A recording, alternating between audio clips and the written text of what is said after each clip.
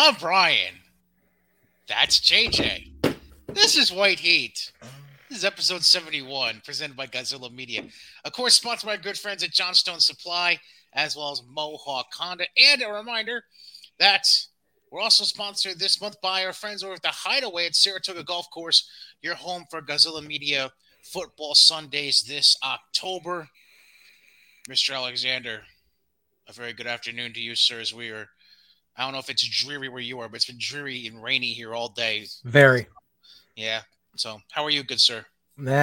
Sore. Rain always makes everything act up. Same recovering. shit. Yep, recovering from the weekend. Did a little too much physical activity. I need to realize baby steps, quite literally. Baby steps. Yeah. All right. Yeah. So, we're just gonna jump right into it. First things first, it's the realist. New Japan. They started their TV title tournament this past week. Allow me to break into the bracket. Now, I apologize for the low-grade technology used here for this. So, what I see, because you're gonna see the way the bracket was designed by New Japan in a graphic form, and you're gonna kind of be like, "What the fuck?" Yeah. Because then you're gonna see how I had to. You'll understand in a second. Oh, I get it. So there's the bracket for those of you looking on YouTube. I'll explain it to those who are, on the listening side of our platforms, whether it be on Google Play, Apple Podcasts, Spotify, whatever it may be. So typically, when you make a bracket, you make it so the names are going down right vertically. Right. Like the names go across horizontally, but as far as listing them in a bracket, they're listed vertically. New Japan decided to reverse that logic and has the names going vertical, but the bracket going horizontal. Very odd. I don't get it, but that's what they did. Let me just because it's a race to the top. It's to the king of the mountain. Okay, Impact. So far they've had 5 of their 8 6 of their 8 first round matches over the past week. David Finlay defeated Kanemaru. ZSJ defeated Alex Zane, so those two will face in a quarterfinal match. Yoshihashi upsetting Jeff Cobb. At least I would call it upset. Evil beat Hanare, so those two will face in a quarterfinal. And then the other 2 opening round matches, Sonata defeated Tai Chi, and Kenta beat Hiroki Goto. Yay. So that'll be a quarterfinal matchup as well. The other 2 opening round matches that still have not taken place that will happen next Wednesday, the 26th. That'll be Ren Narita against Tomohiro Ishii and Toru Yano against Great Okan, with the winners facing each other in the quarterfinals. As far as the remaining schedule, real quick, the Finlay, ZSJ, and Yoshihashi Evil quarterfinals will take place on the 27th, which is next Thursday. Then on the 30th, which is a Sunday, we'll get the quarterfinals of Sonata versus Kenta, and then the winners of those other 2 opening round matches I mentioned earlier. And then November 5th, we both semifinals, and then the championship will not be decided officially until Wrestle Kingdom, when the 2 finalists will face off in a one-on-one match. So that's the way the bracket breaks down. Obviously, Jeff Cobb losing, like I mentioned, is the upset, and really the only. You could argue Kenta Goto was probably the most evenly matched as far as reputations and career resumes are concerned. But all in all, I guess, Jeff Cobb losing is really the only thing that anyone would be really shocked by out of that. I'm still not a fan of everyone associated with it. This is supposed to be like a title for young up and comers, and it's all the same faces. Let's figure this out. Hang on. Let me pull up the bracket again. So let's think of this. If they want to go with, he's not young per se because he's been around for a while. David Finlay would make the most sense on the left side of the bracket. Yeah. That's the concept they're going with. Uh-huh. The other side, Okan. Okan, uh, maybe you feel bad for Sonata having to vacate the U.S. title. I don't know. Maybe, but That's the only. Yeah, that's really all I can. yeah. Yeah, that's really. Yeah. As far as living up to the principles of the championship, Right. those are the ones that make the most sense. It's like it's a mid card title, and you got a whole bunch of guys that were like have been main eventing New Japan for the last decade. Right.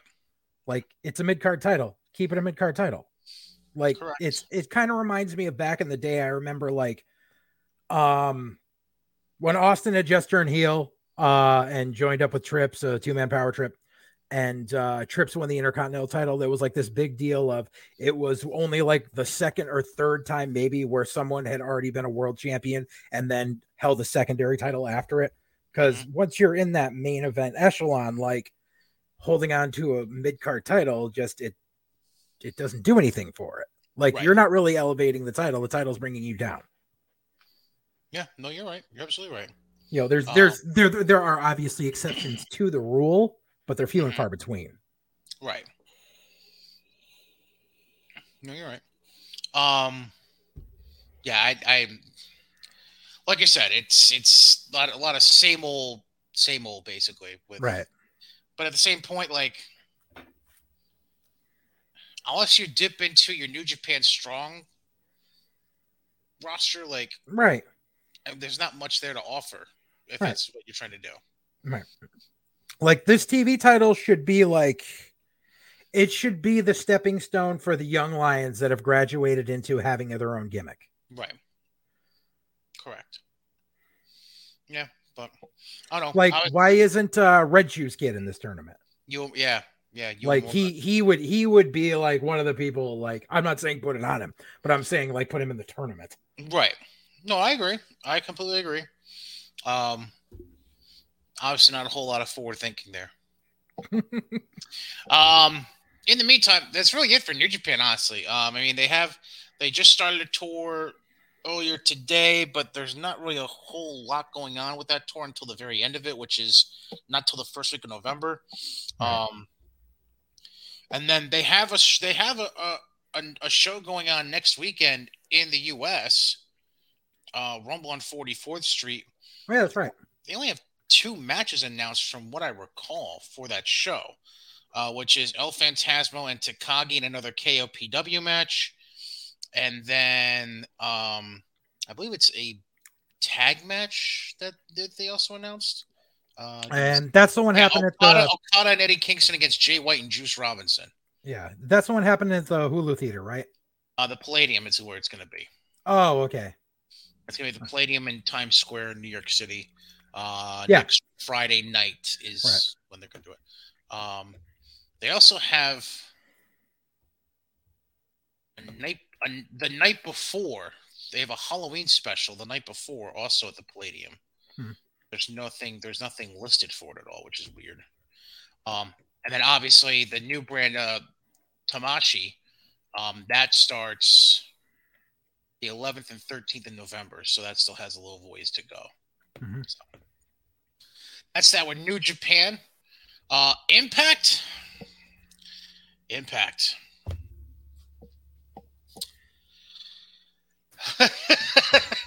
Yeah, that kind of, yeah.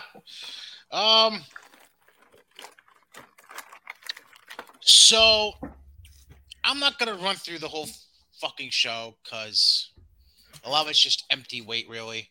Yes. The basic notes I got out of the TV show from this past week. One, obviously, they had the promo with Bully Ray and Josh Alexander in the ring, where Bully Ray is saying he wants to do things the right way. Sure, fuck it, whatever. Frozen. You are frozen. And if you unfreeze, wonderful. If not, then we'll just work through it. And hope you unfreeze.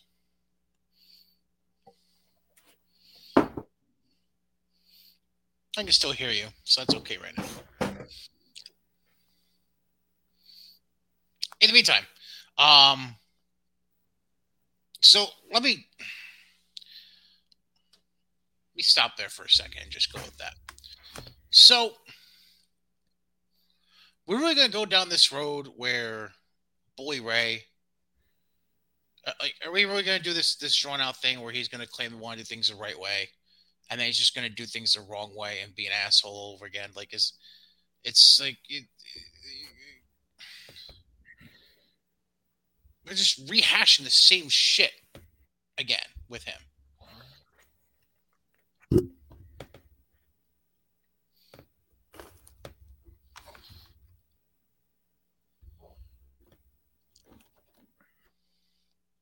I don't understand it. It's just I'm at a point where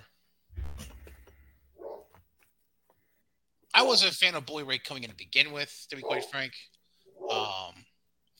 Yeah, but that's what they want. That's where they want to go, and I just the way they're trying to tell this story though is just I don't get the point of it. As there we go, we lost JJ. So as I thought we were going to. I'm at a point where Bully Ray is. I respect the hell out of his career. Obviously, he's a 2-time Hall of Famer. We get all that. Blah blah blah. Does Impact really need Bully Ray? No. Like this just. And the other thing is, what does this do for Josh? Like, what does this do for Josh Alexander? Like, have we really run out of opponents and creative ideas? Like, have we really run out of that much for Josh?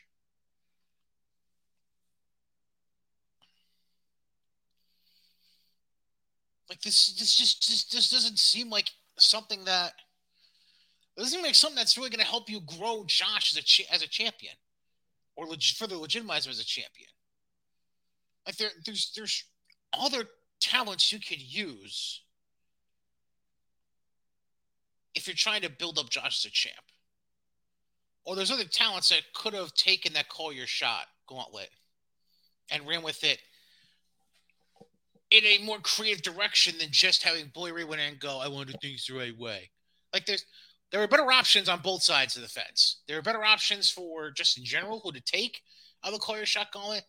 And there were better options for as far as if you're trying to build Josh up as a bigger champion, there were better options in that respect as well. But obviously we'll get JJ's thought on that when he gets back.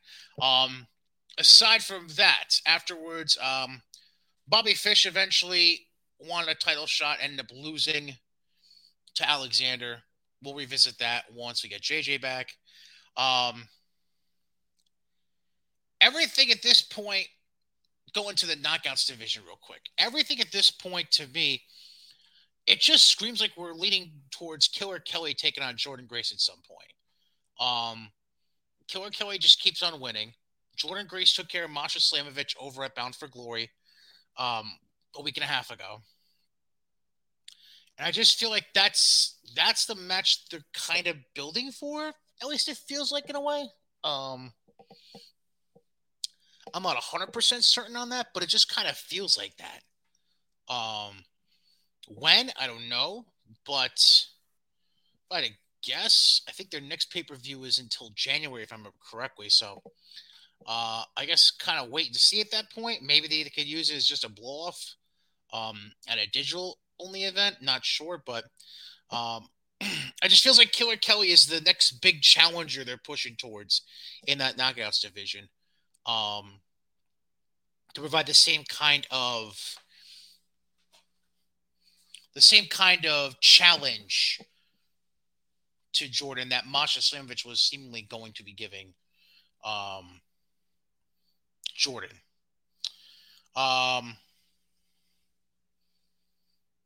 Heath and Rhino,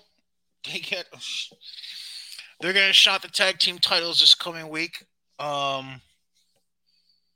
As we mentioned last week, Maria, Matt Taven, Mike Bennett, done with Impact. So one would assume this is the direction they decided to go with the belts to get them off Bennett and Taven so they can leave with the belts. Which now I believe makes twice in a row the champions contracts expired while holding the belts and decided not to renew. The other ones being the Good Brothers, obviously, with Anderson and Gallows, who we now know are in WWE. So yeah, obviously Heath and Rhino aren't going anywhere. Because I don't see Hunter wanting to bring in Heath, at least not anytime soon. And Heath just seems to be comfortable being on the circuit as it is right now. And Rhino, again, I don't see that being a real fit to anything Hunter's looking to accomplish as of right now. Maybe down the road for something. If maybe he wants to do some ECW related at some point, but not right now. Not like Rhino doesn't fit into anything right now. So that's that. And the other thing that factors into the Bully Ray thing that I put at the end of my notes and just saw. So not only are we going with the Bully Ray wanting to do the right thing side of things. Now they've also added Tommy Dreamer to the mix, because at one point Tommy is backstage for a segment with Bully in the locker room. And Tommy's basically saying to Bully, don't make me look like an ass. Don't make me look stupid for bringing you back. Which eventually leads to them saying they're going to tag team as we get JJ back in here. What are we sipping on today, by the way? Just coffee. Just coffee. Yep. All right. So let me roll through what I've been going through with Impact. Yep. I heard your stuff about Bully Ray there being nothing of merit. That's when I crashed out. Okay. Basically what I was saying is, obviously, we already went over how we thought there were better options for people to win that Call Your Shot Gauntlet. We already went over that last week. Yeah. At the same token, the other thing I thought of is, what does a program like this, the way they're setting it up, how does this even help Josh Alexander? It doesn't. Isn't the point to a program involving the champion about not just elevating the challenger, but also try to elevate the champion at the same time? So in Scott D'Amore's eyes, it's, I need to bring in someone of name value to compete against Josh, because since winning the title, it's been the same faces that we've had, and we need to bring in someone that's a name recognition. But it's just, nobody asked for this. And it's weird. It's like D'Amore thinks, oh, I'll bring in Bully Ray, and that way, our viewership will freaking double. And the numbers have spoken. They had 94,000 viewers this past week.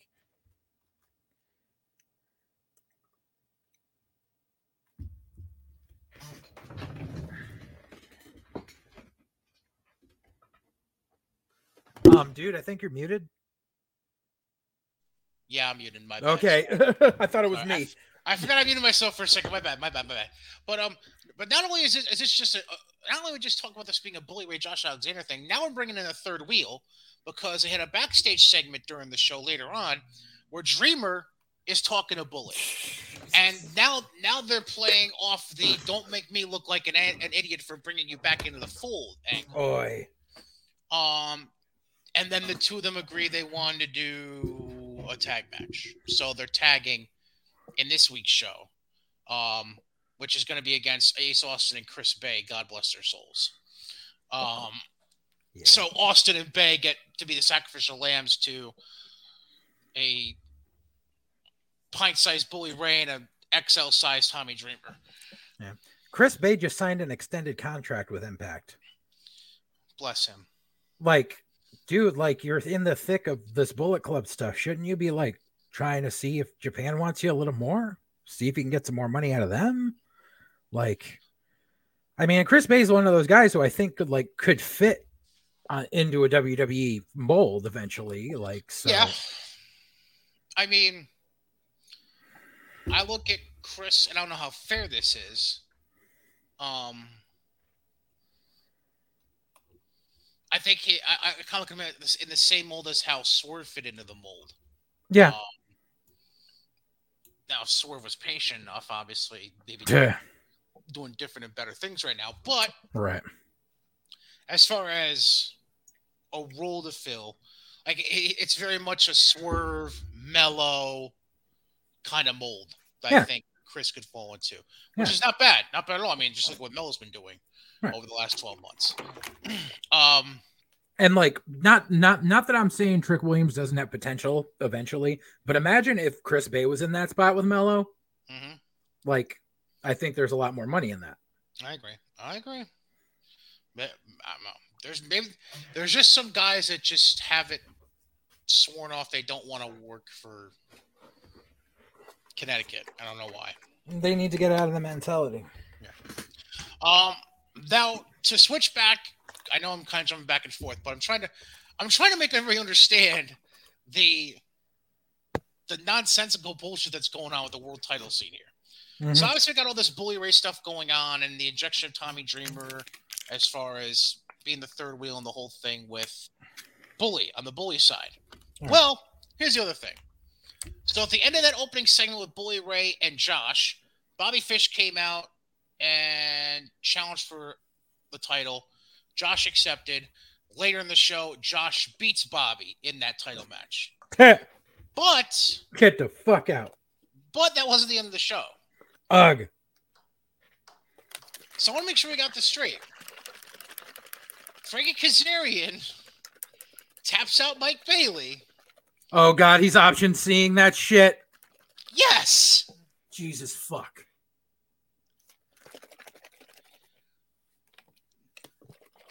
From TV standards, not even a week after winning the belt, he's already going with option C. That's fucking ridiculous. Now, obviously, they haven't officially booked when and where this match is going to be, but it's like, why? What? Then it brings to obviously A, why? B, then was it necessary? Like, because Frankie has never held the Impact World title, and this is the way he'll be able to do it, guaranteed. Stupid. Very. Like, so when they first introduced option C, I was like, huh, that's different. But then it got used too often because like the option C thing should be like, okay, I've been X Division champion. I've held on to this title. I've beaten everyone I can. Now that's it. Option C. I want the main title. Not a week after you fucking won it. Yeah. Like there should be a time limit of some sort. You know, like if anyone should have been option seeing that title in the past 2 years, it should have been Ace Austin. Yeah, I know, but apparently not. Because here's Kazarian. The only two other things that I really took away from Impact. Number one, I just feel like, and this is just a general observation. I could be off base on this. And it's not necessarily going to happen right away. It's just a feeling I have for future booking. Mm-hmm. I feel like they're moving towards a Killer Kelly Jordan Grace title match at some point. Probably. That's the feeling I get because they keep pushing Killer Kelly. She keeps winning, and to me, there's not a whole lot else that makes any sense at all in that Knockouts division at this point. Right. Unless you're trying to push, unless you're trying to have Mickie James play out the way that Trish retired almost 20 years earlier. Oh, where she wins the belt, and then retires as champion. Again, that doesn't make a whole lot of sense to me, but I hate when people retire as champion, unless, of course, there is a dire medical reason as to why they have to. Right. I hate when people retire as champion. I agree. That's just, that just shows you don't want to do business on the way out. Right. And then the last thing to make note of, I can't remember the tag team that was looking to originally get a shot at the tag team titles, but in the end, there was a number one contenders match, and Heath and Rhino were getting the shot at the tag titles. So obviously, assuming nothing else happened at the tapings, those are probably your new tag team champions right now. Yeah. Because we know about what happened with the champs at the time of the tapings, which were Taven and Bennett. And they have since left Impact, did not resign, and have gone on to sign with Tony Khan. And they didn't show up on Rampage with the belts, did they? No, they did not have the belts with them when they showed up on Rampage. Okay. So that should tell you right there what's going on. Right. Okay. So before we get into grabbing our torches and pitchforks for AEW, just want to tell you something about how you can light up your house and warm it up. That's with your furnace. Warm it up, Chris. That's right. You gotta check it, make sure it's in working order. I know it's been getting chilly. Like we're dipping down into the 50s around here, maybe even as low as the high 40s this week here in upstate New York. You need to make sure your heat is in working order so you're not left out in the cold this winter. And that's our friends at Johnstone Supply in Troy. They will make sure you have the best brands in your household. That way, nothing breaks. You don't have to worry about trying to fix it again later on in the winter, such as Goodman, Fujitsu, Westinghouse, all in stock, all at great prices. Talk to anybody over at Johnstone Supply. You can talk to our boy George. You've been with Getting There with Gods a few times. Great dude. Also talk to Kev, James, Bird, all with great knowledge about how to make sure your furnace is in proper working order. Or, hey, if you need a brand new heating system, they can do that as well. Just give them a call at 518-272-5922 or visit them at their store, 2600 6th Avenue in Troy. Make sure your furnace is in good working order or you get yourself a new heating system overall so you're not left out in the cold this winter. 518-272-5922. Visit them at 2600 6th Avenue in Troy or check out johnstonesupply.com. Do you have your notes ready, good sir? Mm-hmm. I like to begin by having a moment of silence and say rest in peace to the good career of Renee Paquette. Mm-hmm. Hey, she's gonna get paid to do fucking VTRs once every month. She got that Mark Henry money now. And she's gonna cut back to nothing. She's gonna say one line a week and get paid.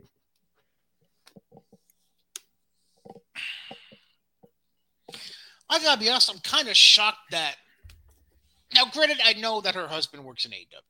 Yeah. But it kind of shocks me that, at least from what we know as of right now, nothing's been, at least I don't think anything's been confirmed about this happening or not. But at this point, I'd be kind of shocked that Hunter didn't give her a call at least. I think once John signed that 5-year extension, he said, I'm not going to bother. I'm going to wait for them to go under, and then I'll give her a call. Fair. So she comes out, gets the Toronto pop because she's a Canadian girl. Kind of. Ish. I mean, there was a pop-ish, but it wasn't anything recognizable, which is hilarious because all the Basement Goblins were claiming she was going to get a bigger pop on Wednesday than Bray did on the previous Saturday. Yeah. How'd that work out for you? Right. So then she introduces Christian. Christian talks, whatever. So they decide to open the show with Luchasaurus and Jungle Boy. Luchasaurus wins, but I have a question. Yes. You saw this match? Oh, yes. I have notes. Okay. So I have a very specific question to the match, and I'll let you get to your notes for the match. Mm-hmm. Who the fuck chokeslams somebody like that? Luchasaurus. That's who. You know which one I'm referring to, right? Yes. The setup to the finish? Yeah. Where he just kind of grabs and he's like, Yeah. The fuck is that? Uh-huh. It was terrible. Because Luchasaurus is terrible. Let's see. My notes are, so JR gets reprimanded for a year by calling Jungle Boy by his shoot name, and then now that's all they fucking say. Oh, now it's their thing. Like, it's on the lower third when he enters. Yep. Now they got Justin Roberts saying Fighting Jack Perry. OG miraculously, there's a fucking table there at the entranceway now. That wasn't there, like, when the match started. And this is my big note. This is supposed to be a grudge match. It should look like a fucking fight, not choreographed bullshit. And like this is the culmination. Like this is their long-term storytelling, and like that should have looked like a Memphis brawl. And instead it looked like indie pre-show. Like, it shouldn't have been a whole bunch of fucking choreographed flippy-doos. It should have just been a fucking fight. I don't know what's so hard to comprehend about that. A lot, apparently. Like, ugh. Yeah, I've got nothing for you in that respect. Mm-hmm. After that, we got clusterfuck of an interview. Ethan and Stokely backstage with Renee. Then we got Matt Hardy and Private Party angry because apparently we're just selling contracts left and right all over the place. It's their way to write Andrade and Rush off TV. So apparently Stokely purchased the contracts of Private Party from the Andrade office. For reasons. So that sets up a match on Rampage where Paige faces Isaiah Cassidy. If Paige won, Matt Hardy was going to be signed to the firm. Mm-hmm. But if Cassidy won, then Private Party could go and join Matt Hardy. Yeah. So, like, you know how usually, like, when a contract is bought out and there's a whole long thing drawn out about how they hate being in there, and finally there's a match where it's like, okay, if you win this match, your contract is null and void. Yeah, let's just skip all of that. Let's go from we bought your contract to here's your out. I mean, they had been doing that with Andrade, in fairness. I'm not trying to excuse them. I'm not trying to excuse this particular thing, but I'm just saying in general, that's what they were doing with Andrade. Right, and that's what they were doing with Andrade. But now, because he's written Andrade off TV, instead of just scrapping what he had figured out he was going to do for it and figuring out something else, I'm just going to go boop and put this over here and hope nobody notices. Basically. Then we get Wardlow and Samoa Joe destroying QT Marshall and Nick Comoroto. Fucking terrible. Duh. Like really terrible. And then, like, okay, so this is when I really noticed where I was just like, because, okay, if they had said it once, I would have let it go. But they said it like 4 or 5 times during the whole broadcast. They kept talking about this standing room only crowd in Toronto. Both upper tiers were empty. And a third of the floor was empty. You could see it when they would pan from the entrance over. Go, oh, shit.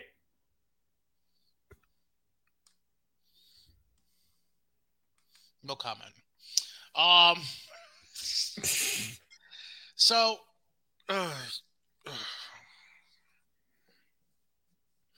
about filling TV for the sake of filling TV. So the match ends. The embassy comes out cutting 90 seconds of whatever with Nana and Cage. Because fucking Wardlow interfered in their match with FTR for their ROH tag belts, which, number one, why were they getting a shot at the ROH tag belts when they hadn't been on fucking Dynamite or fucking Rampage at all? And number two, big fucking deal. Like, so this is like, it's everything just made no sense. Right. So we got 90 seconds of jibber jabber between Nana and Cage. Jibber jabber, then jabber jabber jabber. Then FTR comes out to challenge the embassy to a 6-man tag for Rampage. And then we get Shawn Spears, who has not been on TV since since the Pinnacle still existed and he was a heel. But right. Now he's just a babyface because they're in Canada. Yep. And he's supposed to get this huge ovation because it's Shawn Spears. So basically, the Pinnacle is reformed, except Samoa Joe has replaced MJF. Ugh. Well, think about it. I know, but a lot of good that did him last Wardlow, time. Spears. It's the Pinnacle, but instead of MJF, they have Samoa Joe. And they've actually been referencing the Pinnacle during the promos. Yeah, one of these things is not like the other. Oh, God, you know what this means? What? This means after fucking Appreciation Society versus Blackpool finally dies, they're gonna re fucking start No, Jericho no, versus Pinnacle. no. Yeah, they are. Don't you wish that? Don't you wish that of my Ricky Bobby? Don't you dare! Jericho's got the book on that, dude. God Almighty. Anyways, moving on. We get Jericho in 2.0 backstage with Tony. I'll continue to say this every week until it stops happening. Do not put a microphone in front of the mouth of Matt Menard. Nope. He makes me want to kill somebody. Cocaine. Not literally. Then we get Swerve and Daddy Ass. Twas not Swerve a good match. What? Twas not a good match. Swerve uses the ropes to pin Billy. Sure. So Swerve's definitely a heel now, or until Tony decides otherwise. And then at the end of the match, it looked like the Acclaimed and Daddy Ass are going to scissor. Smart Mark comes out, announces he's trademarked the phrase "scissor me" in pro wrestling. So the Acclaimed can't use it unless they want to be sued. Fucking whatever, man. Mark Sterling ruins everything. I've been saying that since I've shared locker rooms with him. Whatever. Then we get MJF backstage with Marvez. You know, because you just hired Renee, but you're only going to use her for one backstage interview. That's good. That's all she does. Stokely interrupts MJF. Oh, go ahead. So we go from having MJF out there because he's a ratings grabber to giving him a VTR. Yep. Stokely interrupts MJF, and then MJF says he's gotten strike 2 for... I'm trying to remember what it was. Oh, because of coming out after the match he had with Utilest the week before. That's right. Right. Because, yeah, that makes complete sense. Sure. So they're gonna go ahead with flipping MJF babyface. This is the way it's going, yes. Terrible. Then Tony intros Jon Moxley. Mox cuts a promo. Then Hangman comes out once Mox says his name. And then they show I'm a man! And they show shots of MJF sitting in the box with his casino chip while Hangman's cutting his promo. Hangman's cutting himself in his promo. Not really. He tried to gig so he could bleed when he punched himself, but Hangman doesn't know how to gig correctly. Right. Or, do the trick of take a few aspirin before your fucking segment. Nope.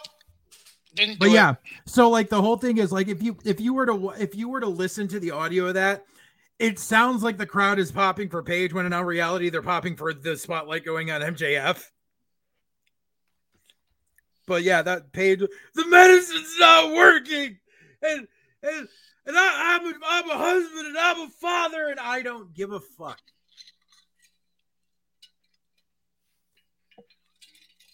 You sound like a really bad monologue from a really bad B-rated movie. It does. But whatever, kid. Go get you some. I'm not a kid. I'm a man. We need to address a bigger topic at large with the next part of this show. Mm-hmm.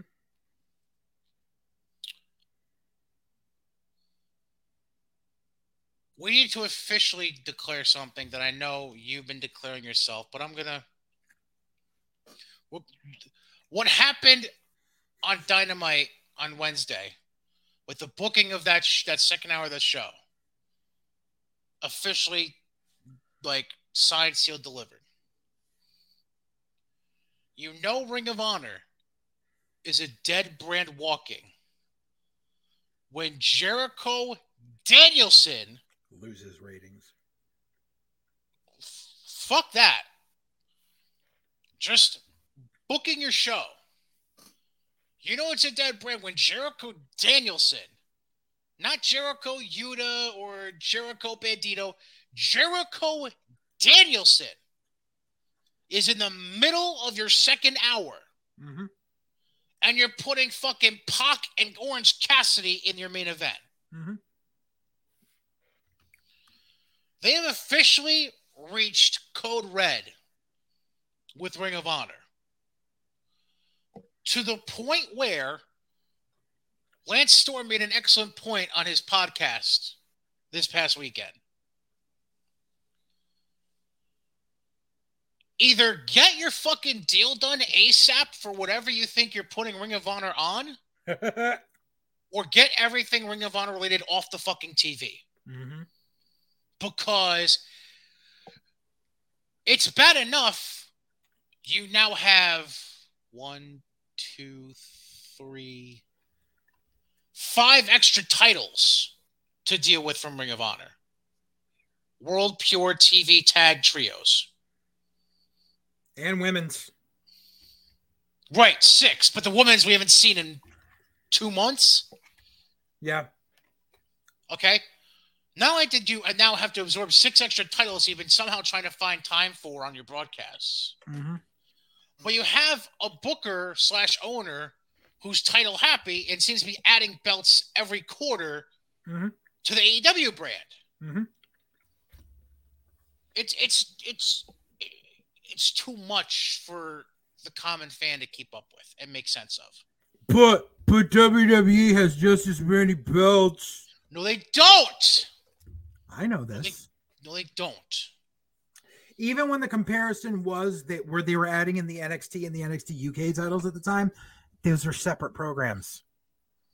They had time for those titles, and plus those were also like different fucking shit. ROH has no TV show. ROH has no dedicated TV time other than when it's thrown into Dynamite, Rampage, or a random ass match on fucking YouTube. Mm-hmm. That's not the same thing. But good luck telling people this. It's horrible. It's fucking horrible. But Warner Discovery is going to give them because they're really impressed with the way AEW has been. No, and please, on the other side of it, because you just touched on another thing. Mm-hmm. Just because they're playing a lot of AEW commercials during the Major League Baseball playoffs, and they're putting AEW banners on the green screen shit behind home plate during some of the games, doesn't mean fucking shit. No, not at all. Like I said, since this company started, because I work from home or I would be home recovering, and I would have the TV on in the background, and on TNT and TBS at every hour on both stations, you would see at least 2 commercials every hour for AEW programming every day. It's been that way since they started. Why? Because it's a product that's on their thing, so they know if they have dead fucking ad time to fill, they'll just throw in AEW ads. And by the way, no one's watching. And guess what? Guess what's just getting back into season this week? That's going to eat up some of that ad revenue that AEW currently has for free. Hockey? That started last week. This week starts the NBA. Oh, yeah. Congratulations. Which is why they're moving their TV show this week. The next 3 weeks, isn't it? I just know it's this week. I don't know about it. I thought it was next 3 weeks. I could be wrong. No, but this week is when fucking Coke Moranis is going to sit there fucking blowing his own horn come Thursday morning. Fuck your ass. Because they're going up against NXT and they're going to beat them. Not a chance in hell. I mean, they might. They'll beat. You know something? They may beat NXT by like 100,000 people. But then again, it goes back to the Wednesday Night Wars. This is your flagship show, and you're bragging about you beating the developmental league. It's not the same. You're beating the C show. Congratulations. But Tony Khan's going to argue because here's the thing, and so here's the problem. And I know I'm jumping the fence a little bit, but so NXT this upcoming week is going to have a lot of surprises on it because it's the go home show for Halloween Havoc, which is the first premium live event they've had since going back, since Trips took over completely, like the overall. And so it's actually on a Saturday, because Halloween Havoc before was just a random episode of NXT. So it's going to be on a Saturday, and they're trying to build for it. And so for it, there's going to be a lot of main roster cameos on this episode of NXT.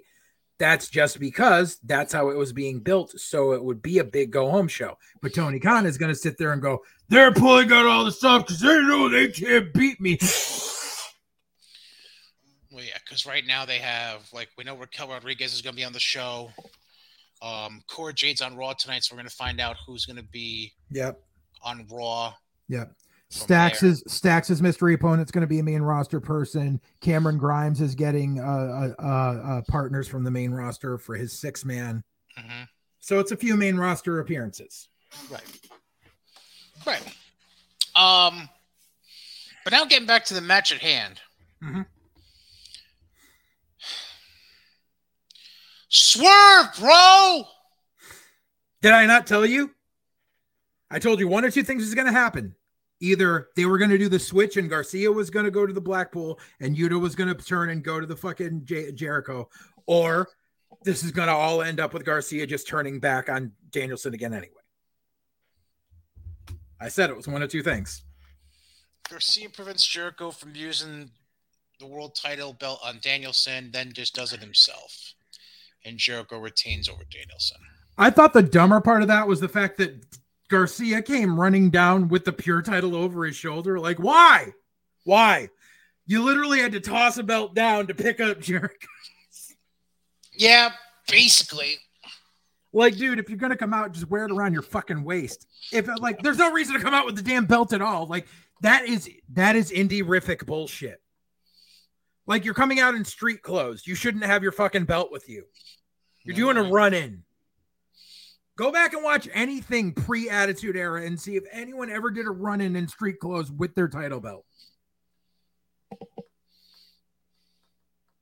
Christ, when fucking Flair would do shit in regular clothes, you never saw the title belt because it was in the Halliburton briefcase.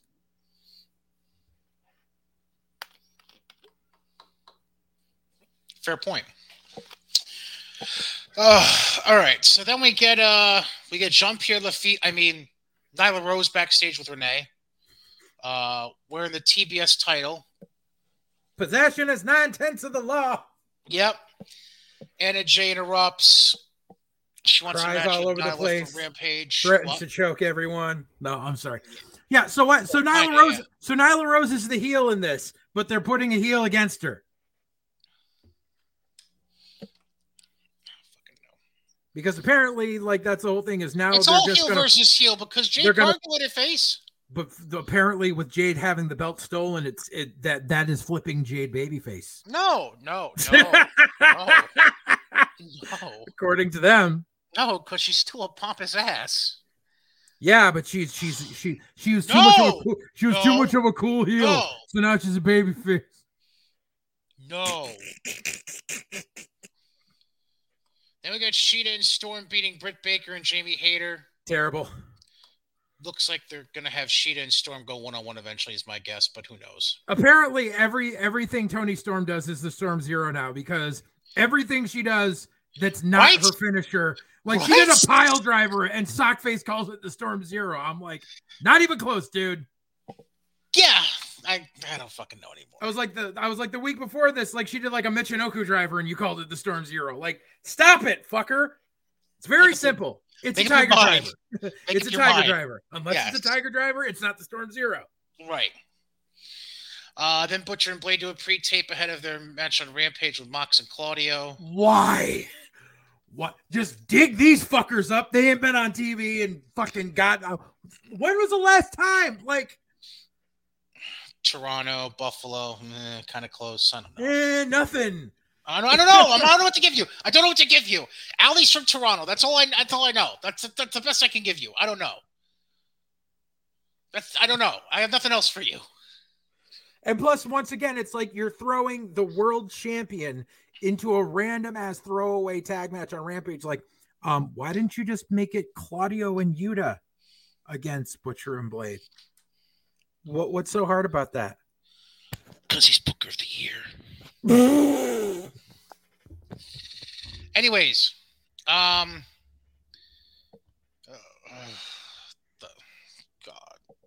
main event. Oh my God.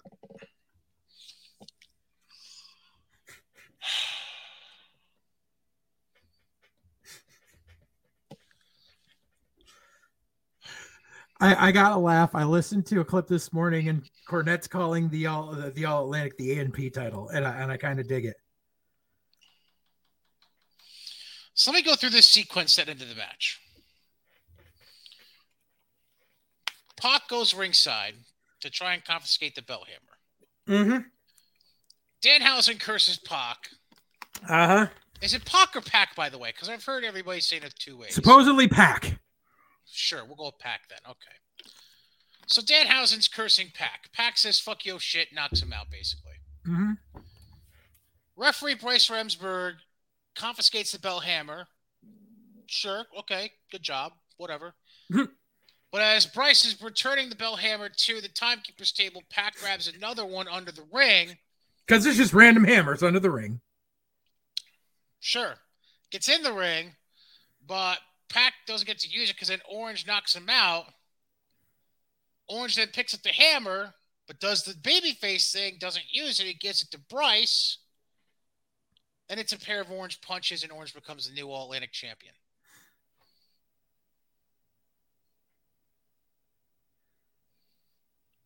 The sad thing is that the closing sequence wasn't the thing that bothered me the most. Which I know what bothered me the most. What? Why does every babyface championship win get confetti? Oh, yeah, yeah. Why? And it's always color-coded confetti, too. Why? Because that's... It's not Nessa. Yeah. That's the way it is. Not necessary. I'm not gigged, so I wasn't trying to It's go because for the hangman. it's because Tony Khan fucking found those confetti canyons at Spirit Halloween and said, I like these, and just has them attached to the fucking ring posts now. This is so stupid. Those confetti cannons are every indie from 4 years ago with the fog machines. Because they started getting those fog machines that you could stand straight up and put a color thing over it. So when people came through the entrance, there was the fog that would go straight up. Yeah, didn't Dynasty use those too? So when Athena finally wins the TBS title, we're going to give Athena confetti too? She's not gonna. But when Jade wins it back, she's going to get silver confetti. No. God, no. Please, no. It's not winning it back. It's her belt. Well, tell that to the security guards on Rampage.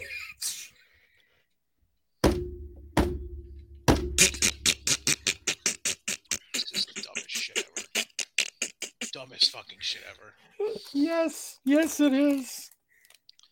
Let's get to Rampage. I'm assuming you didn't watch. No, I just read about all the dumb fuckery on it, and then I fought with goblins. So Moxley and Claudio, as you probably predicted, beat Butcher and Blade. You don't say. Never saw that coming. By the way, what's the biggest attraction related to Jon Moxley? His entrance. You put him on the show where you delete out entrances. What was the point of it? Because it was the opening match, and the opening match is always a cold open right into the bell. So what was the point? Dumbass motherfuckers. Nyla Rose beats Anna Jay in what was probably a horrible match, honestly. And then Jade tried to take her belt back, and security said, no, you're not allowed. Before the match, though, all of JAS was doing a promo in the ring. Boy. And primary to try and explain why Garcia remained with the group instead of joining the Blackpool Cuckold Club. Mm-hmm.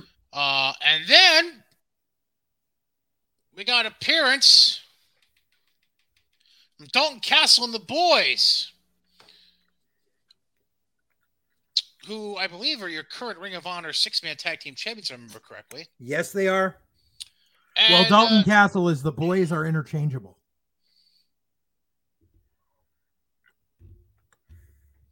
What do you mean the boys are interchangeable? Because the boys aren't under contract, so anytime there's a defense of those titles, it could be the same boys or it could be whoever. Tony Khan just throws with Dalton Castle as the boys that day.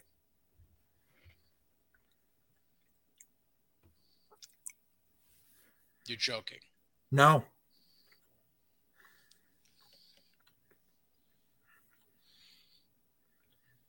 That was part of that interview I sent you a while back where I was like, Dalton's still on a per diem.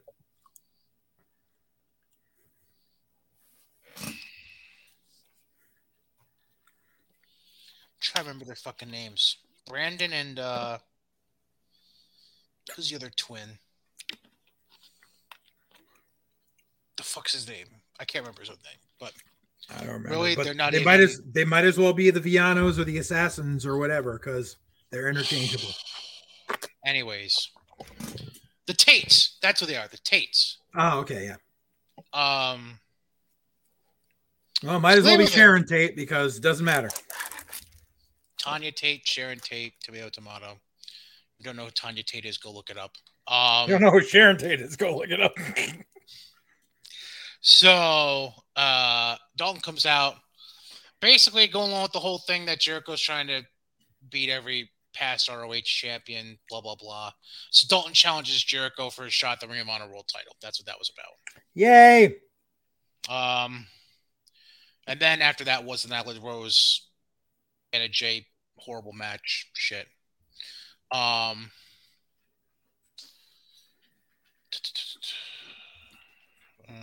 else we got here?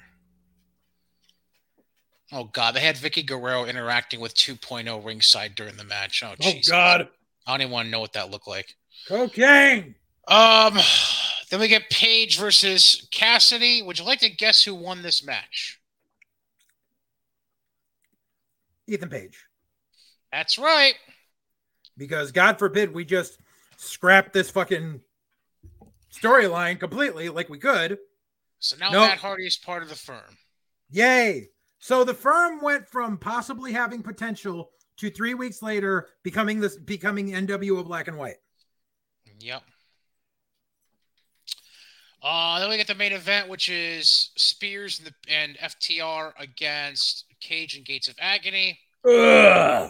Spears, let's see. Spears hits the C4 on Khan, gets the pinfall for the win. And then to end the night, Taven and Bennett arrive with Maria Kanellis. Maria cuts some shit-tastic promo. And then Taven and Bennett challenge FTR for the Ring of Honor tag titles as they join the Embassy to beat down the baby faces. Oh, they joined the Embassy too? Oh, Jesus. No, they didn't join the Embassy. Them and the Embassy collectively beat down FTR and Spears until Joe and Wardlow made the save to go off the air. Yep. Yeah. So let me sidetrack here to an argument I had with the Basement Goblin. Because Bennett and Taven showing up and all this shit, because they're like, oh yeah, because Bennett got done dirty by WWE, and everyone was like, no. And according to this Goblin, Bennett only got signed by WWE because they wanted Maria back, and she said, I won't come without Bennett. And then they proceeded to do nothing but screw them for the next 3 years. And then I popped in and I said, no. So number one, since it's been a few years, I can actually expound upon this now. I actually knew before any dirt sheets fucking did that Mike Bennett got signed, because I was there literally the day after he got the phone call and he had called Bob Evans, and I was talking to Bob, and Bob was telling me about how he just got signed. I was like, that's good for him. That's good for Mike. And how he was happy as shit. And originally it was just supposed to be Mike. It wasn't supposed to be Mike and Maria. It was just supposed to be Mike. But then basically they were like, well, we could get something out of this. And that was why Mike went straight to the main roster instead of NXT. And in all reality, Mike should have gone to NXT.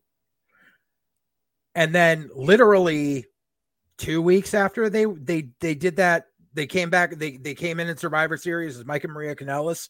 It was when Mike admitted that he was a fucking pillhead and had to go into rehab. Mm-hmm. So he basically waited until he got signed to let them know that. He didn't and so then he went into rehab, which they paid for. And then the second he gets out of rehab, he knocks up Maria. Yep. So then she has the kid, and while she's on maternity leave still, because the kid, he knocks her up again. So they got to sit there on the take with guaranteed money for basically 3 years to do nothing. Mm-hmm. So tell me how WWE fucked them. No, you're right. But good luck explaining to these people who are like, no, because this is documented. I'm like, documented where? Fuckle nuts. Speaking of basement goblins, let's sidetrack to an AEW related topic. Please do. So Ariel Helwani. Oh, yes. Interviewed Tony Khan. I want to say it was a couple weeks ago. Yeah, I want to say it wasn't the week of when they were in New York City, but it was like around there.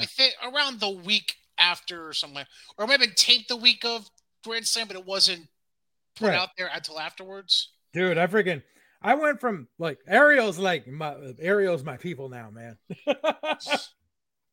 Ariel is your mensch. Good for you. Ariel's a good mensch. Yeah.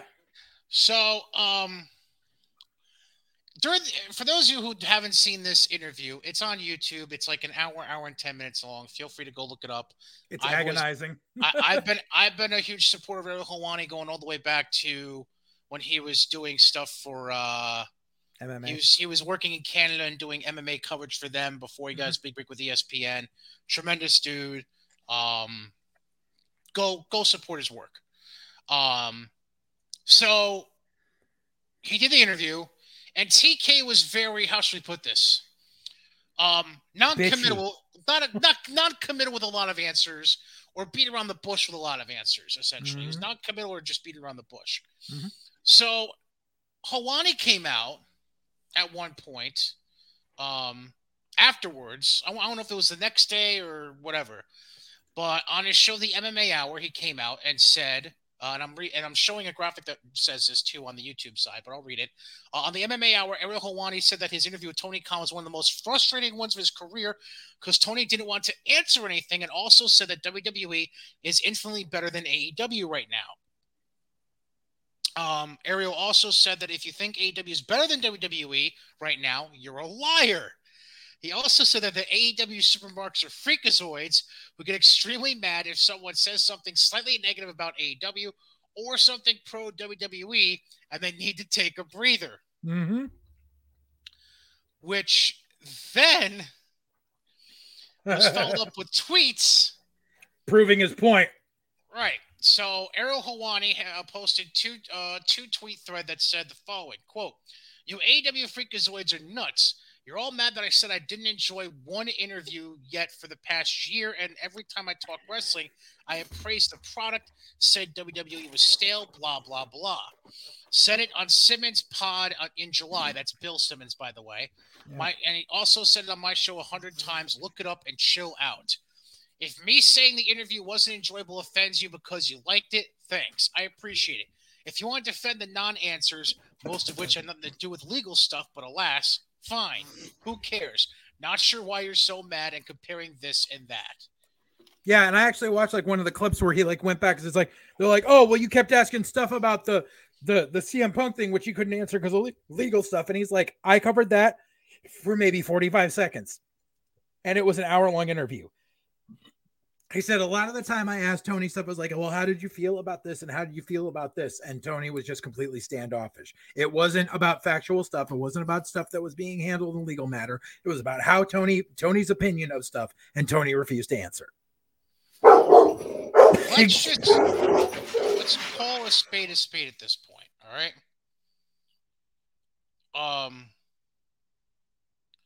We've gotten to a point where if you're not willing to wax Tony's carrot or the carrots of the guys he cares about most, like Jericho and the sort, he's not going to be the most straightforward guy in the world with you for an interview. Right. Let's just be frank with that. That's the easiest way to surmise it, is TK only gives a fuck about those who give a little in return, be the best way to put it. And now there's something interesting happening. So Dynamite is live this Tuesday from Cincinnati. Where we're getting the Moxley Hangman title. Yep. Where Rampage is going to be Friday.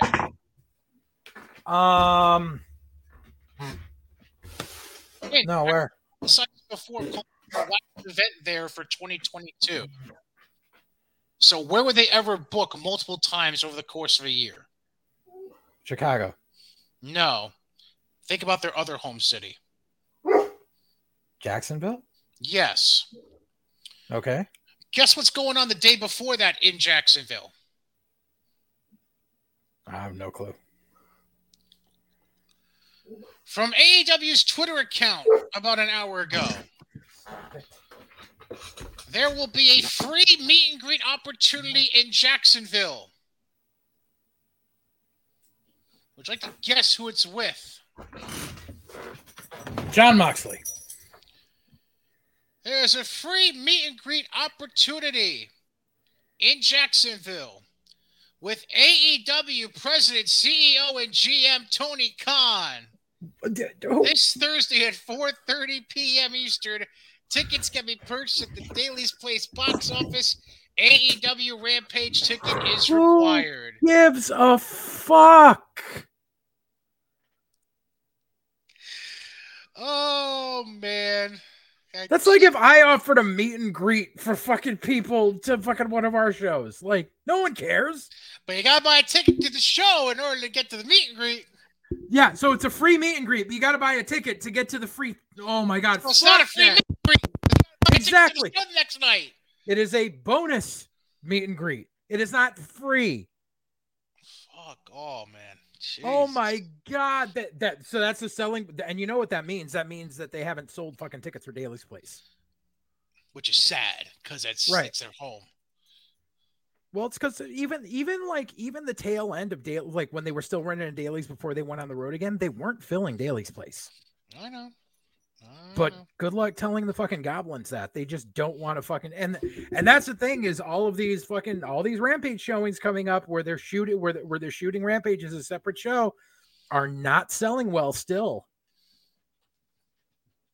Like, I'm waiting for the Mohegan show because that's going to be embarrassing. What's going to be more embarrassing, that or Atlantic City? Where are they doing it in Atlantic? Are they doing Boardwalk Hall? Boardwalk Hall. I think Mohegan's going to be more embarrassing. Because Boardwalk Hall, I think, is slightly smaller, isn't it? Yeah. But the thing is, they've run in Boardwalk Hall before. See, this is the thing. Not only is it their first foray into running at Mohegan, but it's also you get Rampage. To meet VIPs. Yeah, true. It's Rampage. Meet how casino VIPs operate. Yeah, but I mean, like, the thing is, like, that arena is set up for large events. Like, I know. They run Raw there for a reason. You are going to look like it's going to be like those comparisons of those UWF shows that ran in fucking places where like fucking Crockett would sell out the place and UWF runs there and there's like 400 people. I know. It's going to be sad. It's going to be real fucking sad. I'll give you another comparison for Mohegan. There's a reason why they have a pro women's basketball team in that arena. Yeah. It doesn't just seat 2,000 people. It seats like, what, 10 to 15 maybe? Mohegan Arena, I believe, is 12,000. Yeah. Let me double check here. Right in the median of what I was thinking. Let's double check here. Go ahead, take a look. Mohegan Sun Arena capacity. Oh, 10,000. 10,000 flat. Okay, on the low side of what I was thinking. Right, and literally including StubHub tickets that have been bought, but like including tickets that have been bought by StubHub, SeatGeek, yada yada. They've only sold 1,800 tickets so far to that. And that probably doesn't include what they gave away already. Right. Well, the thing is for high rollers at Mohegan, it's usually the first 2 to 5 rows. Right. And they'll probably position it to that'll be the first 2 to 5 rows on hard cam side. Because I mean, they may offer like front row ringside all around, but maybe only the front row on the two sides. It's gonna be bad. It's gonna be real fucking bad. And like the radio ain't giving away tickets for that. Like every time WWE comes around, Clear Channel's giving out tickets. I know because that's my hookup. But they ain't listen. That's where my hookup is. So I can't poo-poo them on this. I actually have no problem with Clear Channel because They're the only ones that are saying "fuck you" to iHeartRadio. That's not a local brand, so yeah. Anyways, real quick before we dip into WWE, just want to tell you about our friends over at Mohawk Honda. Temperatures are dropping, leaves are changing, but what never changes is the customer service you can get, high quality customer service you can get over at Mohawk Honda. The 2023s are starting to fly onto their lot. Pilots, Ridgelines, Passports, Civics, CRVs coming on the lot. But it's still a tremendous time for you more than ever before to sell your vehicle. Because like they have all year, going back to their Kelley Blue Book instant cash offers, they are buying cars. And in some cases, you may be able to sell your vehicle for more than you paid for it, which is just another advantage of dealing with the number one volume dealer in the capital region. Go visit any of the great sales consultants with the team over there, including General Manager Greg Johnson. And hey, while you're there, also talk to our boy Scott Moynihan. He brought his 30-plus years of service back to Mohawk Honda, so stop in, say hi to Scott. Welcome him back to the Mohawk Honda family, and get yourself the vehicle that works for your budget, your lifestyle. Only the way they can do it over Mohawk Honda, Freeman's Bridge Road in Scotia, where they always go out of their way to please you. Now, moving on to WWE, let's begin with Monday Night Raw. Let's just be honest with it. Between the cold open at the very beginning and the way they closed the show, let's just say it. This has to be the last time they're doing this DX shit. Probably. Just done. Like, no more. No, I think that's Hunter saying no more too. I don't think it's like, okay, that's it. Baby goes to sleep. Like we've squoze this as much. I think Hunter's like, you know something, it's done. Right. Agreed. You've squeezed that cash cow for all of its milk, and to the point where now you're squeezing out powder. It's done. Done over with. You can we got a couple shirts and merch. Right. You can sell the merch. Actual appearances? No. Right. Like done. They got a couple of good funny backstage vignettes out of it. I'll give them that. I honestly think that Waltman deserves a solo induction into the Hall of Fame because he doesn't have one and he deserves it. Interesting. Okay. And if he does, he would be the only 3-time Hall of Famer. Okay. For now, but I mean, think about it. Who else is ever going to get to that standpoint? If they decide to induct Evolution as a group. That's the only other one. If they induct Evolution, then Flair would be a 3-time. And then Triple H would be a 3-timer when they do him individually eventually. Right. Still stupid, but whatever. Right. Yeah, just it's done. It's over. Then we got to the real open of this show with Bloodline. Oh, back it up 1 second before we get to that. Yeah, So too many wannabe fucking dirt sheets trying to say they were throwing shade at AEW in that opening segment. For what? Because of the part where they go running off to Frolic and Trips yells at him and goes, "Hey, no fighting."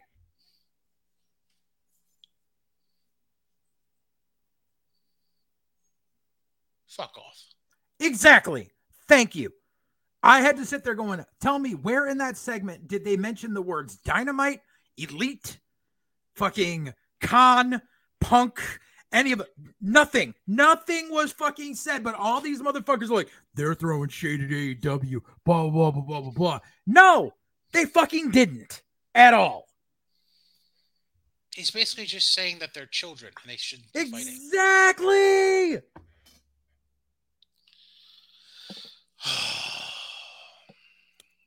Anyways, so Bloodline does the actual opening segment. Roman's about to scold Jay, and Sammy decides, you know what? I got this. Because technically, Roman assigned Jay as Sammy's problem since the previous week's SmackDown. So Sammy's like, I got this. Then Riddle interrupts. Roman says no to facing Riddle again, but then Sammy steps up and says, I got this too. No big deal. Sure. Whatever. Gargano beats Theory.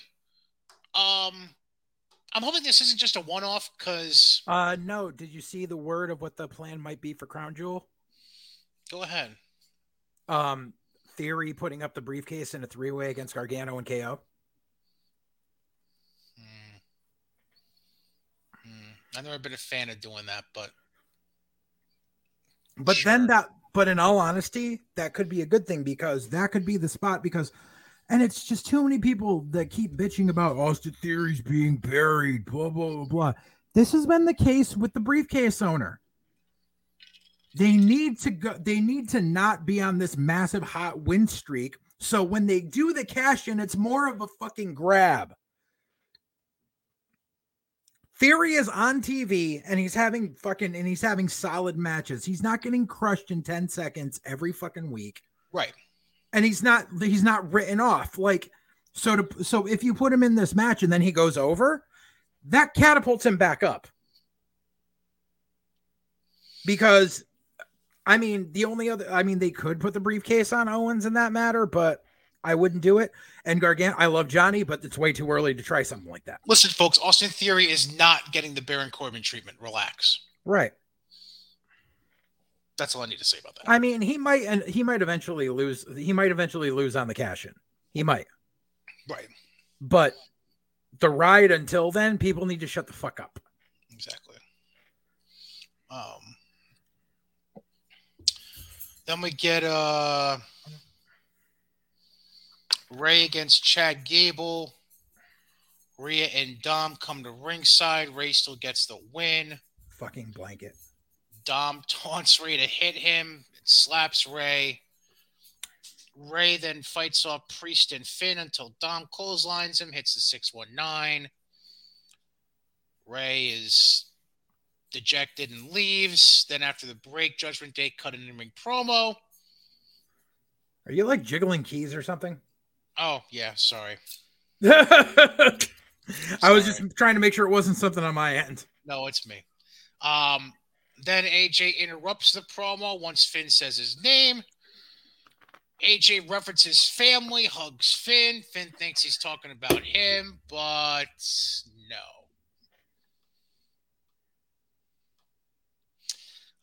Gallows and Anderson show up, and we get a 6-man brawl. Judgment Day retreats. That's your segment. I know. They better be on a 6-month contract. That's all I'm fucking saying. Do you really expect them to be long term? Probably not. No, but in all honesty, and like I know Trips only did it because there's someone they could bring in who they could be mechanics for a couple of fucking tag teams in a time of need where they're rebuilding a tag division, and that they have some name recognition where they can sell some merch alongside AJ. But besides, there is nothing in them. Nobody fucking wants Gallows and Anderson. Nobody. No shit. We've already said that. Right. And everybody who's going nuts because Anderson is still the never open weight champion you can tell that they just fucking found that little fucking snippet without actually ever having watched New Japan. Because the never open weight and the never tag 6-man belts are for people who are not currently under contract in New Japan. Right. So that's why he's still, apparently New Japan said he's still working a couple of dates up until and including Wrestle Kingdom. So there. Because everyone's like, boo-boo, contract tampering. No, it's not. He's not under contract. The only thing I could see out of this is if they do decide to go this way and they do hold on to them and they fucking want to work out with fucking New Japan a little bit of shit is, okay, do this shit with the club and fucking Judgment Day for whatever you fucking want. But while you're over there in New Japan and while you're talking to some people, why didn't you bring over these other fucking guys that you can have feud with fucking either the OC or with the Bloodline eventually? Just a couple of these guys come on over here because New Japan's not going to pull the trigger on them. So you call up this older gentleman that you've employed before and his sons, and just have them get on a plane and come on over. Just a little bit. You're just begging for GOD to show up. Fuck yes. They're not going to pull the trigger on giving Tama Tonga a fucking singles run with the title. Fuck it. This Bullet Club shit is fucking old and fucking stale. Bring them over. Give me the fucking God versus the Usos. Give me fucking Tama and give me fucking Tama and fucking and fucking Tagaloa and fucking Huki Lao and fucking Haku against fucking Roman and the Usos and fucking Solo. Give me that shit.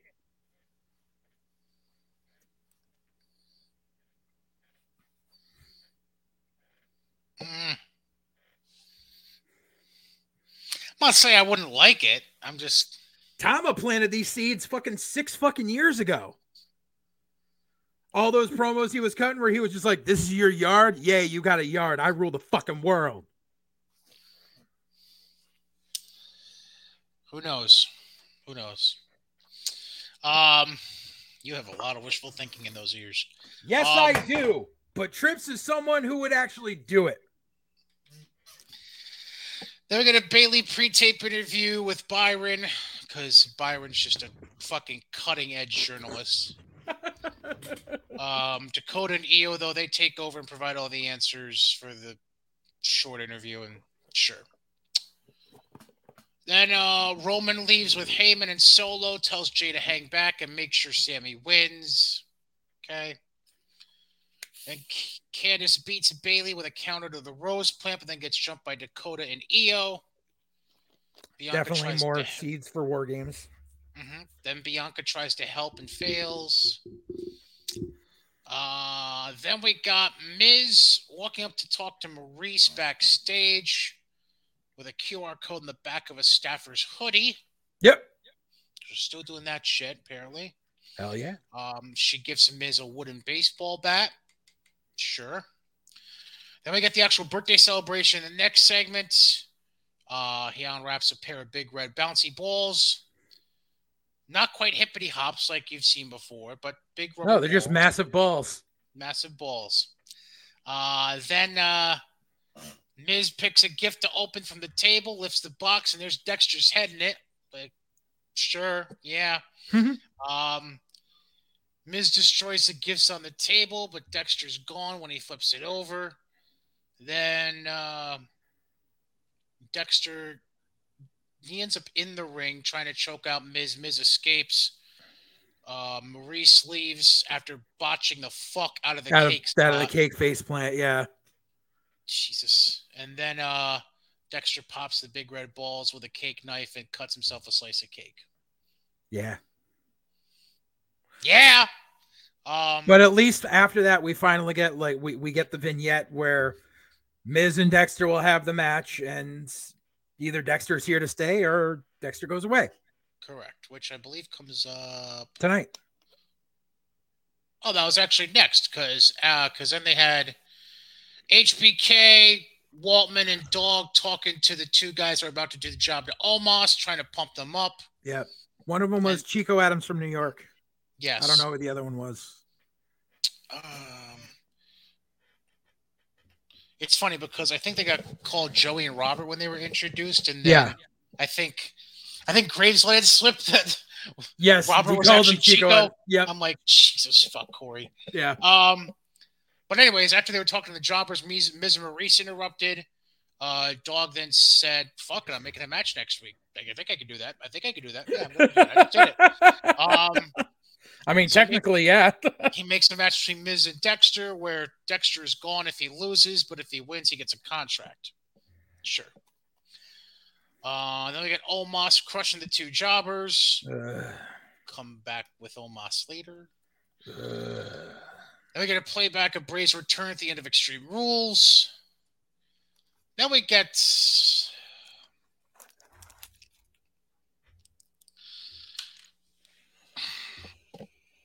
We get what nobody wants, except the Saudi Prince, apparently.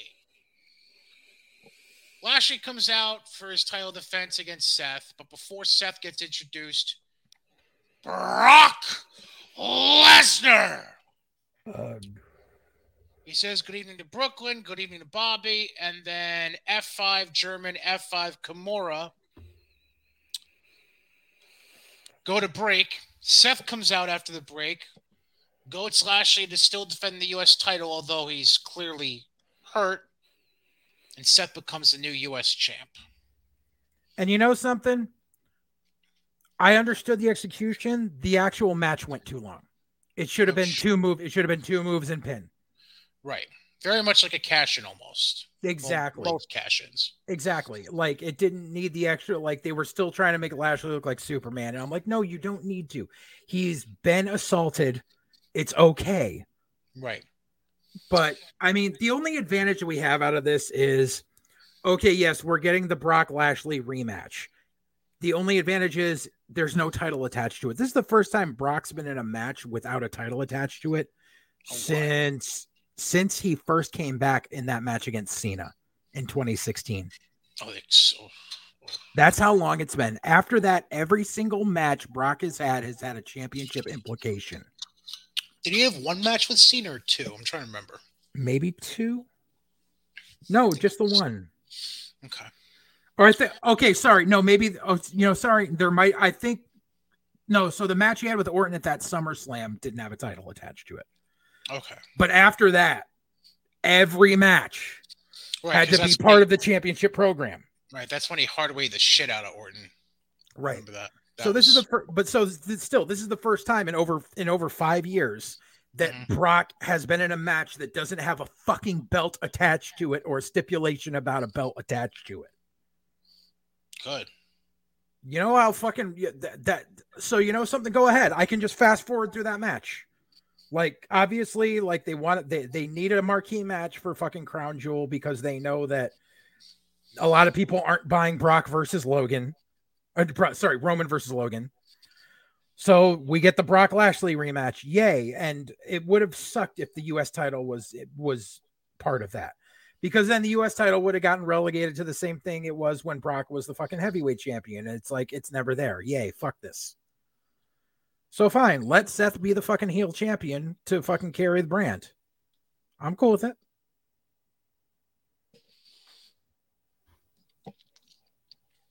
And then to wrap all that up, Lashley was backstage with Byron and basically said he's going to kick Brock's ass next time he sees him. Sure.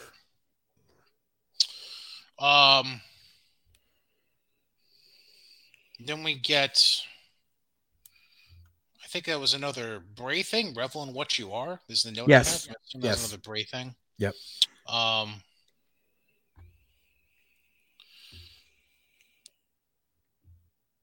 Sorry, I'm just checking something. Yeah. All right. Then we get Elias returning this week. That's right. They needed time to grow back his beard. Yeah. But so you know what this means? This means that Elias is going to come back as a heel to get revenge on KO because KO is a babyface now. Oh, can we just end this shit? Not yet. Then they announced Bray is going to be at SmackDown Friday in New Orleans. Well, this past Friday. We'll get to that. Yep. Then Riddle beats Sami Zayn because Jay says, he's got it, bro. You don't need me. He's got it. Yeah. And then we close the show with the DX reunion. Which was just catchphrases and crowd cheers and yay. Basically. And the thing, like, so people complain, they're like, they should have had someone come out and beat him down. Why? Like, that happens all the time with these Legends reunions. So just leave it alone. Let him, this was their, in all honesty, this was the curtain call.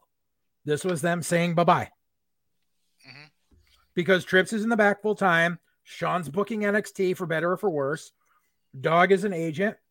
I'm sure Waltman's going to get an agent job or a producer job out of this. Mm-hmm. And they're all like, that's it. We go out there, we wear our little hat, and bye-bye. Okay, Tom Hanks from League of Their Own. Exactly. I go out there. That's how it's done. Wear my little hat, and I did that. So what do I get paid? Exactly. Anyways, moving on to NXT. Braun wins over Javi, Hot Bod Javi. Big Body Javi. Yeah, sure, whatever. There was a note that I had when watching that because like he just seems because Javier Bernal just seems so worthless already. Shit. You know what Javier Bernal is?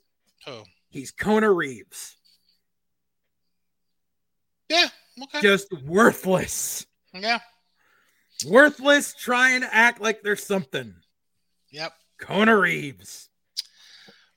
Then McDonough gets in the ring after doing commentary for the match. Then Ilya joins in, accidentally hits Braun with the running headbutt thingy he does. Yeah.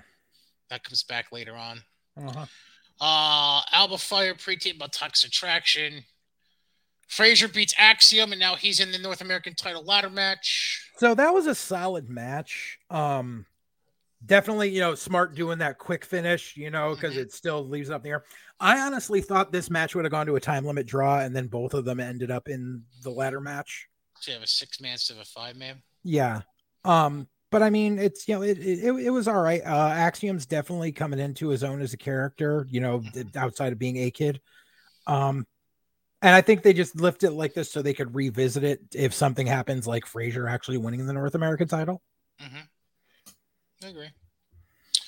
Then we got Ilya, who's in the parking lot being interviewed by McKenzie. Seems like he's leaving. Waller interrupts and convinces Ilya not to leave. And then they face each other later in the night. Why are you wearing your grandmother's sunglasses? That was a good line out of that. That was good. Then we got a vignette for Apollo. Then we got Indy Hartwell against Valentina Feroz, and Sanga's ringside for Valentina. Then Veer Mahan walks out and whispers something lovingly into the ear of Sanga, and Sanga decides to leave ringside in the middle of the match. Sure. I mean, there was no reason for Sanga to be out there anyways, other than because she asked him to be there. Right. But, so is Indy a heel now? I mean, we were kind of thinking she joined Damage Control, so maybe. Oh, were we thinking that? I mean, wasn't that one of the options we put out there for building war games? No, I put out Indy as an option of coming up with Dexter so we could do It Couple versus Index. Well, yeah, but I think one of us also mentioned it being a potential for her to join Damage Control for the War Games match. Nah. Okay. I wouldn't put her in there. You know what they should do is they should fucking Trips need, if Trips is going around righting these wrongs, bring back Persia Parada. Okay. Put them back together. Fair. Then we get Pretty Deadly cutting a promo on the Perch, whatever the fuck that's called. Crow's Nest. I don't fucking know what it is. Crow's Nest. Sure. And then we have the tag title contenders match later on, which we'll get to in a second. Cora Jade was backstage with McKenzie. They were talking about the whole Roxanne going to SmackDown thing, and Cora Jade's like, fuck this. Because they're going to pick your poison, basically. Right. Then I get Bladen and No Fate beating the Dyad and Briggs and Jensen to become number one contenders to the tag titles. That was different. Grimes inserted himself behind the referee's back, costing the Dyad the match. It was. I don't know if Bladen and No Fate are ready for that spot quite yet. I mean, they've definitely been improving. They need some. They're not one of the belts. They need something more. They need matching gear and they need a team name. But I mean, honestly, Inoue, I see a ton of potential in. Blade he's slightly growing on me. He's better now than he was. He's not Leon Ruff status anymore. Right.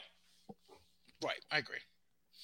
Then we get JC and Gigi backstage in McKenzie before Alba Fire beats JC Jane. And then as Alba's leaving, Sonya Deville's in the crowd and comes out and beats up Alba Fire after the match. Then so it's going to be fire versus fire. Because Sonya was the fire and desire. Anyways. You got to fight fire with fire. Yeah, sure. Then we get Schism with a parking lot promo on Grimes. After they kicked the cameraman in the dick. Yeah, in the dick. Then we got Zoe Nikita with a pre-tape. Then Hank and Quincy hanging out with security because fuck it, why not? Wesley beats Stacks, but then gets jumped by Carmelo and Trick. And then Oro Mensah comes out to even up the odds and clear out Mello and Trick and Stacks. Wesley has gotten in tremendous shape. He's been in tremendous shape. He was in good shape before, but now he's seriously cut. And in all honesty, true. But you know something, if this attempt to keep him as a singles guy right now doesn't work out. Putting him and Oro Mensah together could be good. Could be. They seem like they could vibe with each other. I could see that. Yeah. Then we get Sonya with a backstage interview with Mackenzie, which basically set up Sonya Deville versus Alba Fire this week on NXT. Mm-hmm. And we get the Creeds and Ivy. Jesus Christ, this made me want to puke. The Creeds and Ivy Nile visiting Roddy at the hospital. Win one for Terrible. Roddy. Fuck off. Win one for the Gipper. Yeah, basically. Then we get Robert Stone interrupting the start of the Tia Hale Kiana James match. Stone ends up getting back body dropped by Tia and then kicked out of the ring. Then Kiana hits the finisher on Thea and wins. So basically, it's a 90-second segment. Sure. Then Stax is backstage and Tony D walks in with his crutch. And he says, injured. You're going to fight somebody that I fucking deem should be facing you. Whatever the fuck that means. Then we get Stone and Von Wagner backstage. Basically saying, Von basically saying, you're not going to fuck up my shot at the title. Stone trying to be MJF. Terrible. Then we get Grimes backstage. Mackenzie talking about Schism, the 6-man tag, and he's got female not enough friends here, but he's got friends in other places. Basically, yeah. Then we have a night with Ilya beating Waller, but then Braun comes out and spears Ilya at the end of the night to make up for the shit that happened at the start of the show. Yeah. Now for the part that I don't think is going to make you happy. Okay. There were 2 people backstage at house shows over the weekend in Florida for NXT. Would you like to know those 2 names, sir? Sure. One I think you're going to be okay with. Mm-hmm. Not thrilled, but you'll be okay with. Mm-hmm. That would be Anthony Green. He's been skulking around, and basically he was there as a favorite of Biff. I know that. Would you like to know the other name? No clue. Take a wild guess. I'll give you a hint. He's been a product of my ridicule a lot lately. Bobby Fish. Nothing's going to come of that. Bobby Fish is kissing ass to try to get a coaching job there because he knows he's not going to ever be on the main roster. No! You don't say. Fucking Bobby Fish. And honestly, Anthony Green was probably there also just to talk to Gabe because Gabe has been put back in the role of scouting indie talent. And Green is basically like one of Drew Cordero's best buddies. So like, if you want to go look for indie guys that go work for nothing, thinking they'll get exposure, they fucking show up for fucking Beyond and for fucking Wrestling Open, which Green is always at. So I'm guessing that was that. And before we get to SmackDown, two other things quick. One, Vincent and Dutch were backstage Raw last week. Yeah. So hold on. Vinny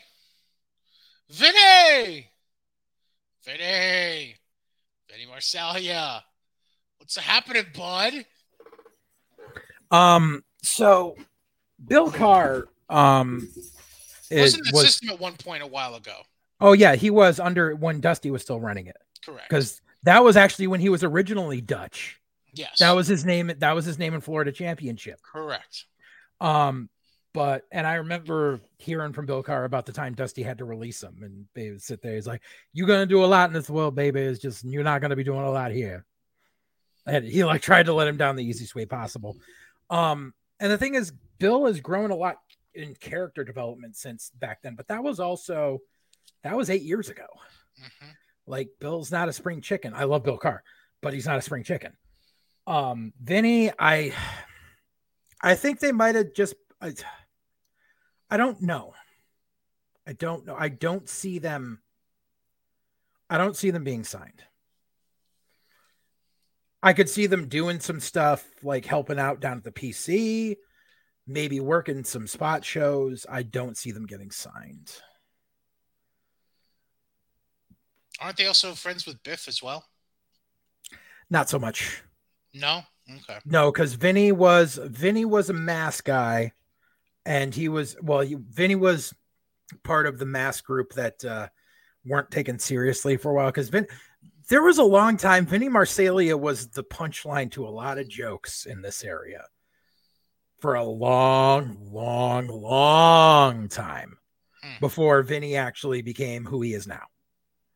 Because Vinny was the guy that used to wrestle under the name Nero because he wanted to be Jeff Hardy. And he literally got all of Randy Orton's original tattoos. Like they're all covered up now, but he had the original couple of Randy Orton tattoos and would work like Orton doing the side backbreaker and the RKO and the overdrive and all that shit. Like he was the brunt of a lot of jokes. But Vinny obviously matured, but it's, I mean, and that was back in 09. So it's 13 years later. Like if Vinny would have been signed, the ship sailed. Okay. Then it's nothing against either guy. Like it's, but I don't see them fitting into the mold right now.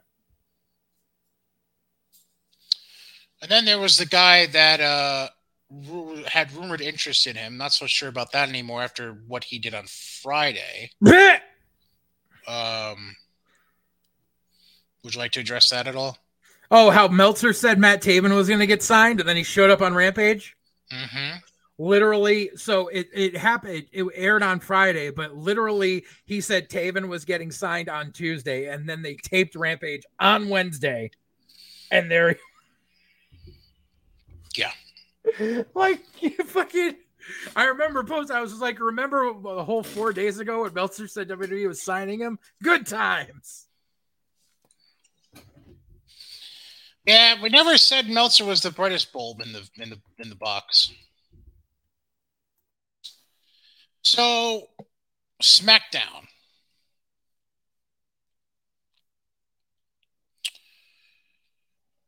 I had a prior engagement Friday night, so the only part of SmackDown I saw was the Bray promo at the end.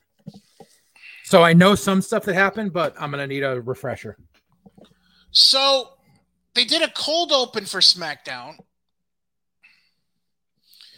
where they showed Scarlett and Cross apparently in a car accident backing out in the parking lot.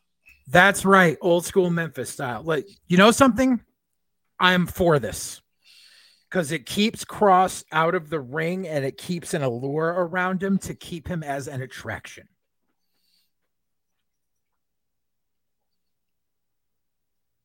So you know about Drew jumping him? I just know they said he was in a car accident. Oh, Drew jumped him in the parking lot while. So Cross. All right. So Cross and Scarlett were in a car accident. Yeah. Cross was selling it, standing outside the car. Yeah. And then here comes Drew running from the arena out into the parking lot, and he jumps Cross at the crash site. And then officials force Drew off. Right. But so this will keep Cross away from the ring while he's rehabbing the car injuries. So that way the next Drew Cross match. Survivor Series. Right, exactly. They can hold it off past Crown Jewel and hold it off until the end of November. That's what I'm saying. It keeps Cross as an attraction. In the Saudi Prince don't need that shit. Instead of giving him squash matches for the next 8 weeks until the rematch with Drew. Then we get to the official opening of the show. Sammy tells Solo to hang back as Jay's going to come ringside. And Sammy ends up beating Kofi with the assist from Jay. And it almost seems like Jay and Sammy are now kind of getting on the same page a little bit, maybe. For now? He does some shit. Then we go backstage. Rey Mysterio tells Hunter that he quits. Hunter says he just wants 5 minutes in his office with Ray to find another way, quote unquote, and then go in the office, and that's the end of that segment. We'll get more to that later. Then we get Roxanne, Shotzi, and Raquel backstage in a locker room. Roxanne names Raquel her choice for Cora Jade's opponent this Tuesday on NXT. Then Damage Control interrupts, and Bayley says some shit about Roxanne needing to get into gear. So, obviously, they're wrestling later. Then we get Braun smashing 2 dudes named James Maverick and Brian Thomas. God bless their souls. All while Omos and MVP come to ringside during the match for a better view, and then MVP basically, in so many words, was challenging Braun to face Omos at some point. Ground Which means, apparently, by the way, the news is now Omos and MVP have been moved to SmackDown. I don't know how true that is, but that's the conjecture being thrown out there. Whatever. Also, well, we'll get to that later.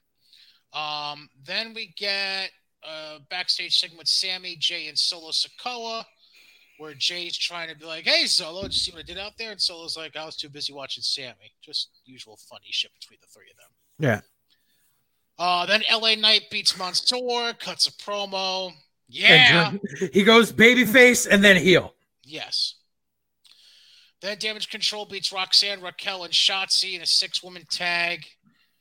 Kind of botch a little bit at the end with the pinfall from Bayley and Roxanne, but all in all, Roxanne put on a good show, I thought.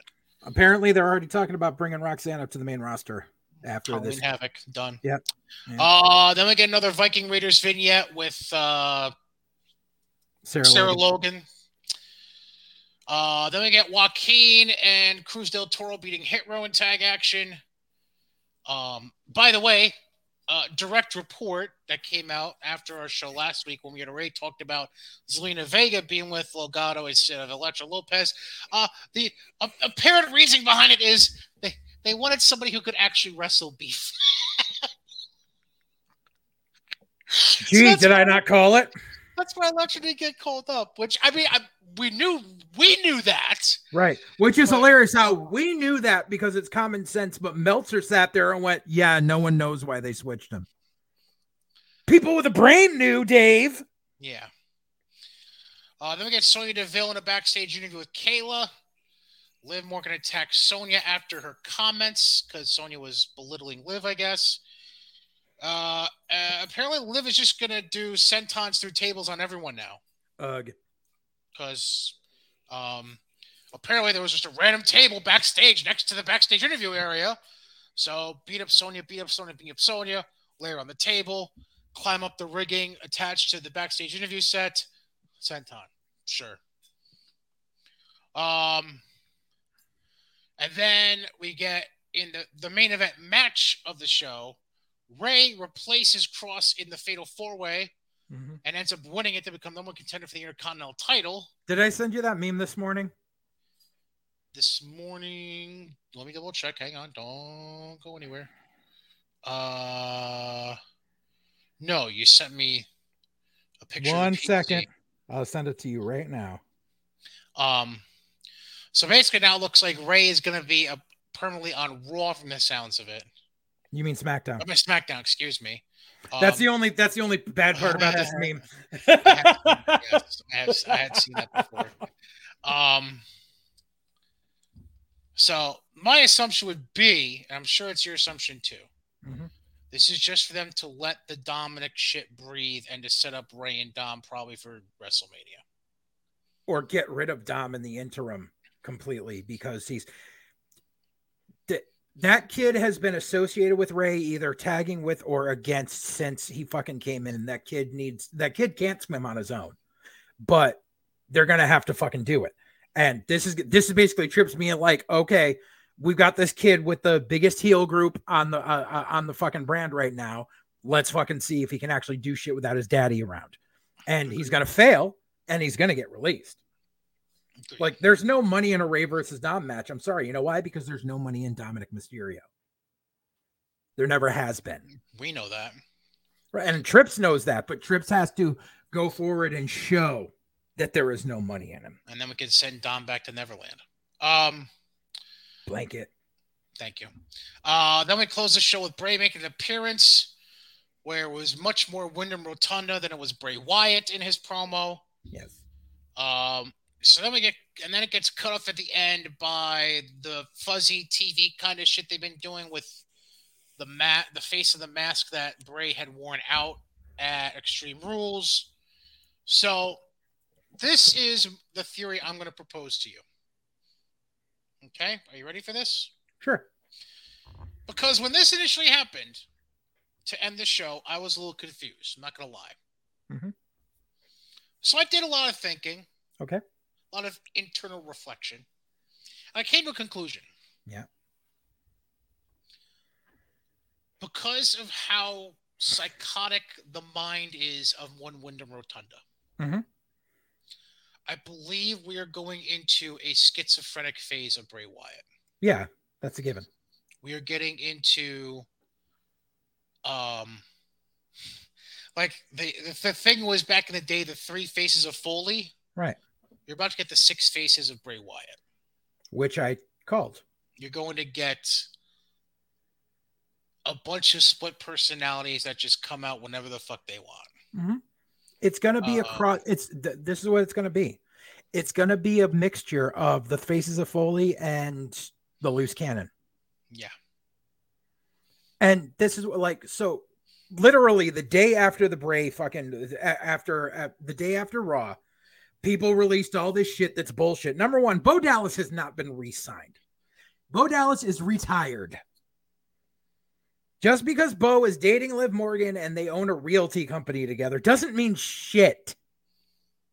Bo Dallas is not coming back. And mind you, remember, I sent you the thing and I said, there is no Wyatt 6 fucking stable. I said, this is the 6th inception of Bray Wyatt. And I listed them. And then people are like trying to act like they're waxing philosophical, be like, oh my God, it's going to be 6 different personalities. And everyone represents like Huskus the Pig is when he was Husky Harris and Mercy the Buzzard was when he was. I was like, motherfucker, that's what I just wrote. I called this before all you dumb motherfuckers. This is literally the 6th inception of this character. That's all it is. Because he was using the name Wyatt 6 on Twitter months before he got signed again. Because he knew when he came back, it was going to be the 6th version of himself.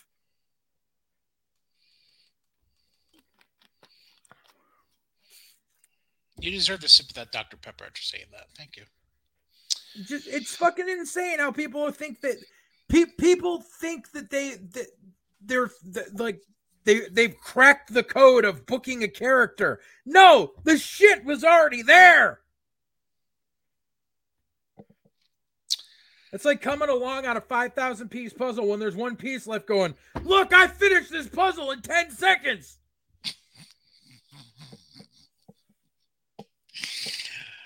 Anyways, as far as program is concerned for this week, Raw tonight, Brock will be on the show. Yay. Seth Rollins is defending the U.S. title. No announcement on who that's going to be against yet. Maybe we'll bring back the open challenge. We already mentioned the Dexter Lumis and Miz match. Mm-hmm. Also announced Elias's return. Mm-hmm. And apparently Gallows and Anderson will face the Alpha Academy in tag action tonight. So that's that. Also, rumor and conjecture, according to PW Insider, that there was talk at SmackDown this past week about JBL being at the next several Raws in some capacity. Okay. Including tonight's Raw. Okay. Not sure why. Not sure if it's a commentary thing. Not sure if it's to follow up on his suggestion within the last month that he be a manager for Baron Corbin. I don't know. Maybe he's going to be a backstage agent. Yeah, could be a number of things. Halloween Havoc is this coming Saturday, as was mentioned before. Real quick, here's the card as of now. Mandy Rose against Alba Fire for the NXT Women's title. Sure. Whatever. You know something? Since they changed Kaylee Ray over into the new character, she's grown on me a little bit. Little bit. They haven't booked anything for the women's tag title, so I'm not sure if they're going to do that match at Halloween Havoc or if they're just saving it for a TV. I don't know. TV. But it's not on the card. Or so, no. The ass bitch and Zoe are the fucking contenders. Yeah, but they haven't announced. I'm not sure if the match is going to be on TV or Halloween Havoc is what I'm saying. Oh, I thought they had announced it for Halloween Havoc. I guess they haven't. on the official card. I'll double check. But anyways, next match on the card I see Cruz versus Waller in what's actually a second spin the wheel make the deal match on the card. Although the stipulation has not been picked yet, my assumption is they'll actually spin the wheel at the fucking show for a change. Or they'll have a ghost spin it like they did on Tuesday. Right. Then we have. Just double checking by the way, make sure. Yeah, there's no listing of women's tag titles on the show. All right. Then we got Julius Creed against Damon Kemp in an ambulance match where Julius loses, Brutus Creed leaves NXT. Roxanne Perez against Cora Jade in their spin the wheel make the deal match, which has been labeled a Weapons Wild match already. Yep. Then we have the 5-way for the vacant NXT North American title: Carmelo, Oro Mensah, Wes Lee, Von Wagner, Nathan Frazier. And then I'm assuming, by the way, that's probably going to open the show because they always seem to do that with the North American ladder matches. Yeah. And then the main event will be the triple threat for the NXT title: Braun defending against Ilya and JD. If Ilya doesn't win, we riot. At least that's my opinion. But the only thing that I can see happening is, and this is like, the writing is there, and I don't understand. Like, I know Sean is a shitty booker, but like the writing is there to do it, unless you plan on putting the North American title back on Carmelo again, which is fine, except Melo needs to be elevated more. Unless you do that, you need to put Melo in there against fucking Braun to have Melo be the guy that takes the title off him. Either that, or you put Melo up on the main roster because the kid's ready. I know. Like, there's and Braun Breaker's gonna fucking sink, and he's gonna sink to the fucking bottom when he goes to the main roster eventually because he's just not fucking ready. No matter what anyone says, he's a fucking meathead who cuts fucking incomparable fucking promos, and he doesn't know. He only knows how to work fucking squash matches. I mean, have you met his family? But you see, that's the thing. Like, Rick could actually work. Yeah. Scott was hurting people left and right, but Rick could actually work. Right. I'm just kidding. 2 quick reports I had to mention quick, by the way. Number 1, Rhea Ripley made her return to in-ring action during house shows over the weekend in mixed tag action. Good. So step by step, we're getting there. Yeah. To maybe getting the title match she earned and never got. Right. Also, Hunter will not be at Raw tonight. Tested positive for COVID. Oh, fuck. I wonder if he's going to be zooming in. Possible. Zooming in on Gorilla. I would assume depend on how he's feeling. Yeah. Because given his condition, I don't know how much that would kick his ass. I mean, depends if he just stays calm all day and just chill. Oh, I agree. I agree. Just saying. Oh, did you see how Briggs and Jensen were brought up for main event? I did hear about that. Yes. Yeah. That they might be getting there. I don't know. I think Jensen needs a little bit more polishing. And they also had Melo do a match with Cedric Alexander, didn't they? Yes. I think when they eventually bring them up, I think they need a slight bit of repackaging, a little less, like they can keep them as like ass kickers. I would steer a little bit away from the country a little more. And also like just pull the trigger and change the kid's name and call him Brooks Buchanan. And by the way, Grimes is going to be there tonight for main event tapings. Right. Because they already have him there to find tag partners for Tuesday. Report came out late last week. Day 1 canceled. Yep. So there's going to be no premium live event between Survivor Series and Royal Rumble. I'm all for it. And there's also discussion of more changes coming to the PLE schedule for 2023, including the potential for disbanding all gimmick-themed shows.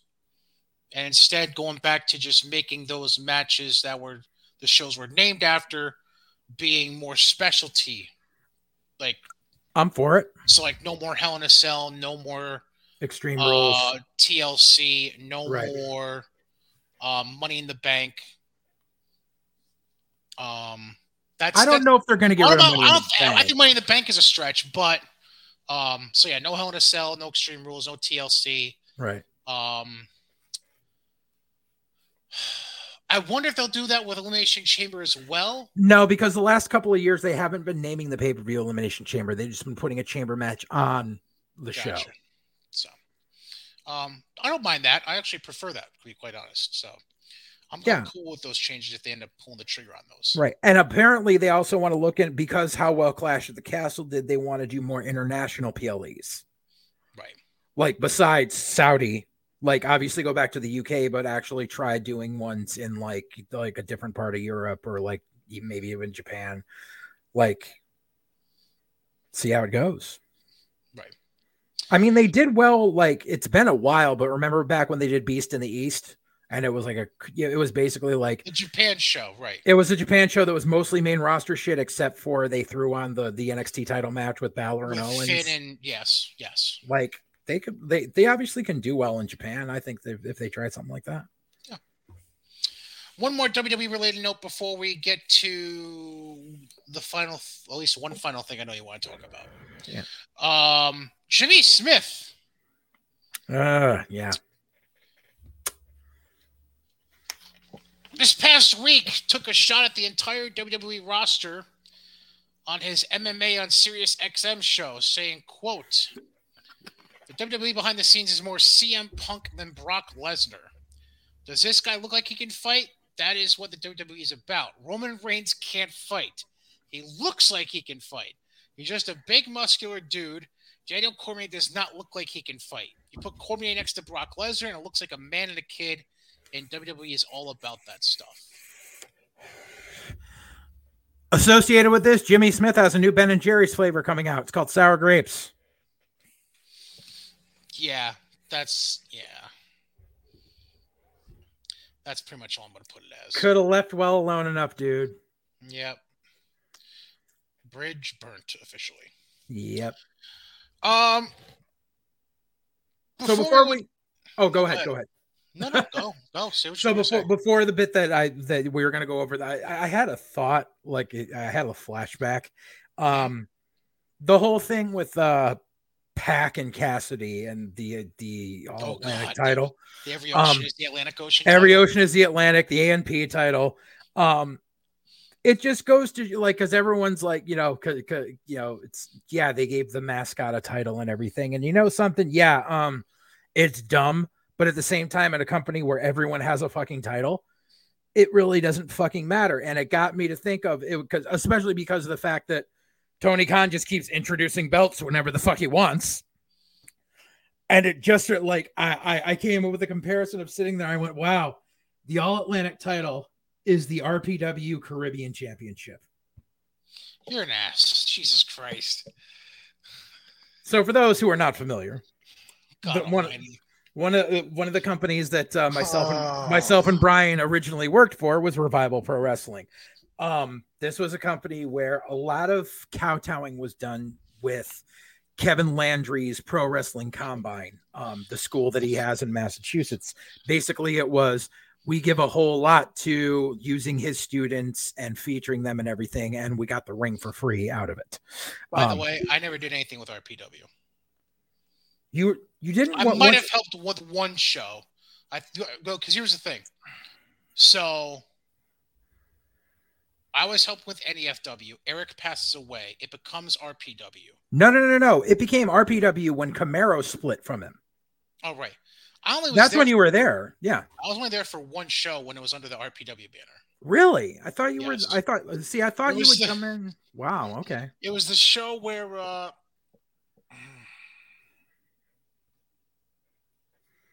Okay, I remember it. It was the show where.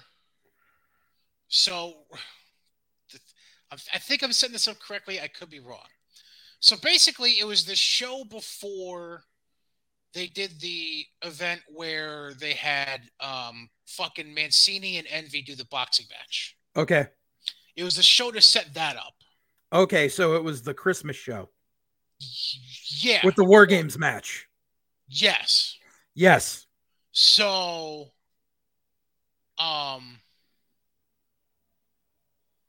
they had already changed direction at that point because I had already been shit. I have So actually, it was still NEFW at that point. So you actually weren't around for after the changeover when Camaro and Brian, when Camaro and Eric officially parted ways. no. Wow. Oh shit! I didn't even realize that. Because what happened was by that point, if I remember correctly, they basically were putting Randy Guerrero, I want to say was the name. They were making him the GM character. He didn't even get made the GM, but he became one of the fucking bookers, which was fucking ass in an ass basket. But does this sound incorrect though? What I'm laying out? Yes. And so they did this segment with Envy and Mancini. Yep. And then, for whatever reason, I came out during the segment. I don't remember what it was. I just remember that at the end of the segment, I was trying to hold off Envy from Mancini, and Envy punched me. That's the only thing I remember. Really, yeah, during that whole segment. Yeah, during all that, because that was when it was supposed to be the big, like, we're going to get so much more viewers because Mancini does the celebrity boxing bullshit, and Envy was still doing the reality TV shit. And they put that. What? Didn't they put that in like what was it? Springfield? Yes. It was like the Elks Lodge or some shit. Knights of Columbus. Yeah. That was the show I went back to commentary because I had turned on my stable. I might actually still have. Yeah. I think I still have a picture from that show from the end of the night because that was basically the show. I think it was technically the story was I was on the way out, Randy was on the way in as the GM. Yeah, which Randy never became the GM, but Randy sure as hell fucking kept putting in his god awful ideas. Yeah, don't fucking tell me about it. I'm trying to remember. I know I'm. Well, no, because Randy edged me out, which was the fucked up thing. Oh, that's nice. Yeah. I know I still have. Hang on, I'm gonna try to find it real quick. But anyways, so the story about the title. So anyways, what had happened was before the company had changed names, it was basically like this was a company where, well, first off, we did a brand split. Because originally it was supposed to be NEFW ran in Mass and NEFW Revolution ran in Connecticut. Correct. And that was why the Waterbury show, we actually had the tournament and we crowned Bobby Ocean as the NEFW Revolution champion. And that was supposed to be, that title was only supposed to be defended in Connecticut. Fast forward to 2 months later, it's getting defended on that show in Springfield for no reason with no build. So, because Eric and me is booking over using my ideas. But anyways, this was a company where like we had too many titles because what we had the heavyweight title, we had the US title, which was basically featured more than the heavyweight title because that was one that JT Dunn held. That was basically the Indie Darling title is what I like to call it because it was JT Dunn versus whatever Indie Darling we brought in to face him. There was the No Limits title, which was the Spot Monkey title, which never had any rhyme nor reason to it because literally we had a whole bunch of matches of the No Limits division. But then when we actually had the match for the title, it featured 3 guys, 2 of which had never actually appeared in NEFW before, but were getting a shot at this newly made title. Because that makes sense. Right. Okay, so I'm going to have to slightly correct myself because I don't know where this is from. Okay. So I just found 2 pictures of myself from a show after. So the show that we were just discussing, the Mancini stuff and shit, that was December 2013. It was the Christmas show. Yep. And then the KFC I was right about January that segment. 2014. Yep. I was correct about that segment. But I did make one appearance in an RPW show, apparently. I'm trying to get this photo to save because I really need you to see this fucking photo. Actually, no, I'm gonna take a picture of it with my phone and hold up to the screen so you can see it. Because you're gonna see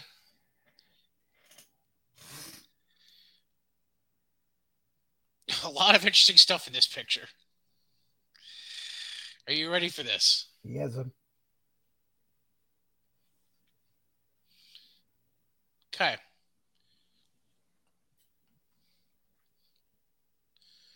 So you see the RPW logo in here in the background. Mm-hmm. And then there's your best friend referee. Then that's me right there in the blazer with the microphone pointing and yelling. Right. I don't know. The thing is, I can't remember this segment specifically. Oh, I think I remember what it was. I'll tell you in a second what it was. There's Fenrir's Fortune. Yep. There's oh God, I keep forgetting his name. The ring announcer. GK? Not yes, Durant. Yeah. But take a notice from Patty Mac's picture here. Look real close. Is that Miz? No. So some chick had been knocked out in the ring at some point during this segment, and Patty's picture angle, bless her soul, you can clearly see the panties poking out of the pants on this chick. Take a look. See that? Yep. Oh, God bless Patty. But now I remember the segment for that show. Yep. I think it was when I don't know if this was actually the angle. I think it was Randy was going rogue. Yeah, some shit like that. And like, because it was him, because I want to say Randy was in the role, and then he had an assistant that was a female. Yes. I want to say he knocked out the female, and that caused me to come out as the former GM. And because the chick was Davian. Oh, for real? And Envy was supposed to give her a Canadian destroyer, and he didn't pick her up, so he just fucking dropped her. That's right. Oh shit, that was Davian. Yep. Oh, I didn't know that was Davian though. Yeah. That was when she was first starting. Girls come a long way. Wow, that was August of 2014, apparently. Yes. Yep. Because that was when Envy was Envy was feuding for trying to get the US title from JT Dunn, and they did a whole bunch of fuckery bullshit. Yeah, that's right. Yeah, because it was supposed to lead up. Because he was under the mask and everything, right? Right. Yeah, as Lucha and all that shit. Yeah.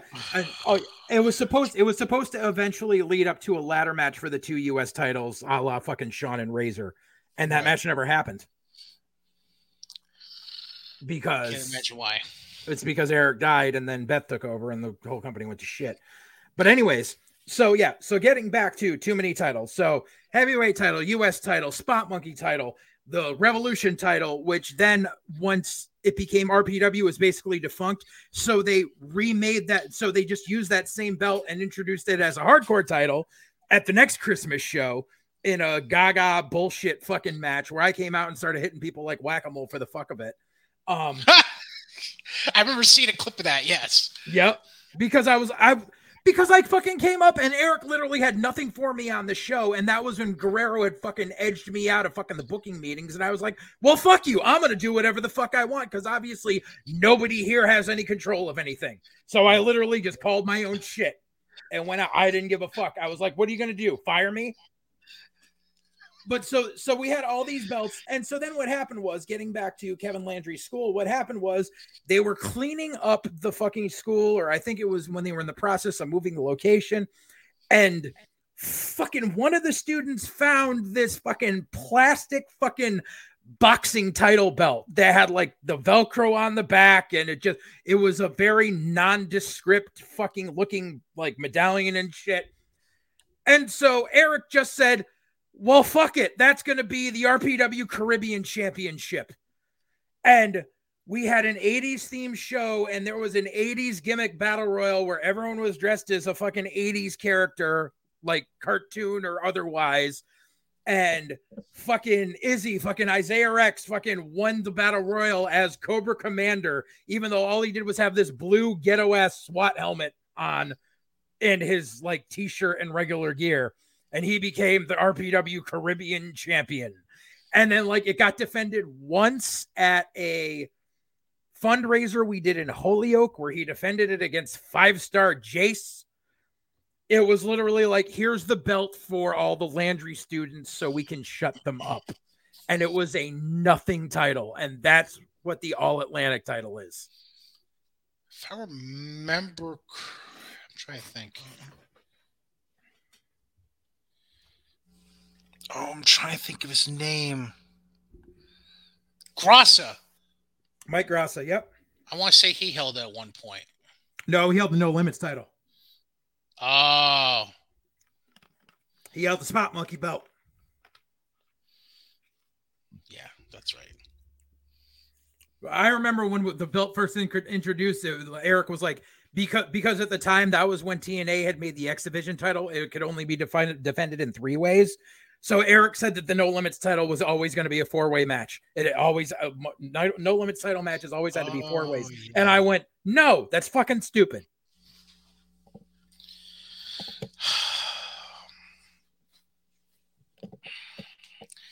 Anyways, now we're taking a trip down memory lane. Of course, the final No Limits champion was Shady. Anyways. Because when I think of Spot Monkeys, however, the person Shady defeated for that title. Wait. It was in a ladder match. I know. That's why I'm thinking. 3 people in attendance. That might have been the one show I was at. Hang on. Took place in Palmer, Mass, in a rectory. Yes, I was there. Repaid.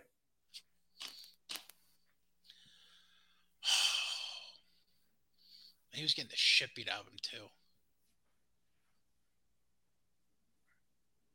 I'm drawing a blank. I'm really because I remember Mooch and Sweet were tag champs. That was when they won the tag belts. That was when they won the tag belts. It was that same show. Yes, it was. I'm drawing a goddamn blank. I want to say it was a big dude, and I can't remember who it was. I don't know. Hook me up. It was Jim Anderson. Yes. Oh, yeah. Shady versus Jim Anderson in a ladder match in front of 3 paid. Yeah, that's right. That's why I was thinking of Grassa, because I was thinking of that show, actually. Yeah. Wasn't that also a ladder match, too? Didn't they do 2 ladder matches that show? I don't know. I know there was a 4 corners match where AJ Cruz dropped the heavyweight title. Yes. To the man who still has it. Yep. Yeah. Yeah. I think that's the only reason I even bothered helping that show was because Len was booked. Yeah. That was literally the year with Len. That was literally the year that Len won 2 company titles and that both companies never held a show again. Yeah, I rode with Len to that show, actually, now that I think about it. That was always fun. That was when Len became the new Ron Zombie. Because it used to be the saying, don't put your title on Ron Zombie, he'll kill your company. Len became the new Ron Zombie that year. Nice job, Len. Now, let's get to the thing I know you want to talk about to kind of wrap shit up on the show. Yeah. And this was actually just posted this morning by him. And the screenshot I showed you was Bob Evans sharing it. Okay. So Alex Hammerstone, the current reigning defending MLW heavyweight champion of the world. And I've got it pulled up here too, so I can read it. And I'll pull it up on the screen too for the YouTube viewership. Decided to go off on some peeps in the wrestling business. Not specific people, but in general. It was a general statement, but it was something that I know JJ and I wholly agree on. So I'll pull it up and you can go ahead and read away if you like, and I'll take the banner off so it's not blocking part of this. All right. So this was the post that was made earlier this morning. Wrestling resumes are generally a bunch of information that means nothing, nobody wants to read, and doesn't help you in any way. Seminars attended, any moron can pay $40 for a seminar. Extra work, nobody cares you dressed up as a fucking pickle, danced to the ring with Adam Rose. Career accomplishments. Outside of that company, nobody cares about the Anarchy Southern Light Heavyweight Deathmatch After Hours Intergender Galactic Unicorn Championship. Notable opponents. A Ford Taurus can race a Lamborghini. Doesn't increase the value of the Taurus. I'm not trying to hurt feelings, but use some common sense. If someone doesn't know who the fuck you are, don't send them 2 pages of nonsense to read. And the hilarity ensued on both his social media and where Bob Evans shared it on people who were completely divisive over this. And I thought it was hilarious that people were divisive, because the reason Bob Evans shared this, and this, because I've talked to Bob and we agree on this, and I've spoken on it before here, where Bob at his seminar says, don't send promotions this long drawn out copy paste with, you know, with all this shit about your resume and all this shit. They're not going to read it. No one cares. And then someone actually said, this comes out as a douche post and I had respect for you, and this is just vague booking. No, it's not vague booking. Hammerstone's 100% true. And they're like, this is why you've never gotten past where you are. And I'm like, shut the fuck up. Like, I don't know if y'all motherfuckers realize it, but fucking Hammerstone's not that old. He's 31. You know, like, he may look a little more weathered, but Alexander Hammerstone is 31 years old and he still has time to get signed to a major deal. I'm like, I know he is under MLW contract right now, and I know that he's honoring that contract. But once God forbid anybody tampers with a Bauer contract. Exactly. And, you know, lawsuit. Considering he stuck around after they took one of his stablemates and another one got in trouble with the law, and he was still able to run with shit. Like, he was able to shine out of that, because originally Hammerstone was a fucking third banana to fucking Teddy Hart and fucking MJF. And then Holiday was the lackey of the four in the group. And Hammerstone went from being a third banana to being the fucking focal point of the company. And that was just in a matter of 2 years. Right. He knows what he's talking about. And me and Bob Evans have talked about this and everything, like I said, I'm on hiatus right now, but that doesn't mean I'm not looking at talent. The whole thing, I'm always looking at who the next people are that I want to, look at. I look at who's getting booked regularly around here. I'm looking at who's getting overbooked regularly around here. And I'm looking at who may show potential, but isn't getting used as much. If you are to contact a promoter as a human being, you will get a lot more out of it than copy pasted. This is who, like, and the thing about seminars, I fucking despise that shit so much. I've attended seminars, blah, blah, blah, blah, blah, blah. Yeah, so have I. It doesn't mean shit. Mm-hmm. And someone's actually like, well, sometimes a title means something because I booked for certain companies, blah, blah. No, it doesn't. Anybody with fucking $400 to rent a fucking Legion Hall and $200 to have a belt made online, it doesn't fucking matter. The only time titles matter is if it's a televised company that you have held a title for. Televised, not YouTube, not Fight TV, not IWTV, actual television. Which, last I checked, there are 3 companies that have televised wrestling in the United States. And if you're already on that level, you really don't need to sell yourself on titles that I've held to indie promoters. Correct. Always, if you contact someone and you need references, name your trainer. Make sure that there's a way to contact that trainer. Don't make up the name of a trainer, Joey Bricko. Because to this day, to this day, it's been fucking 14 years, and I've still never heard of a fucking WWE enhancement talent named Chandler Moody. You lying little fucking midget. Because that's who Joey Bricko said trained him. Lies. Fuck Joey Bricko. Name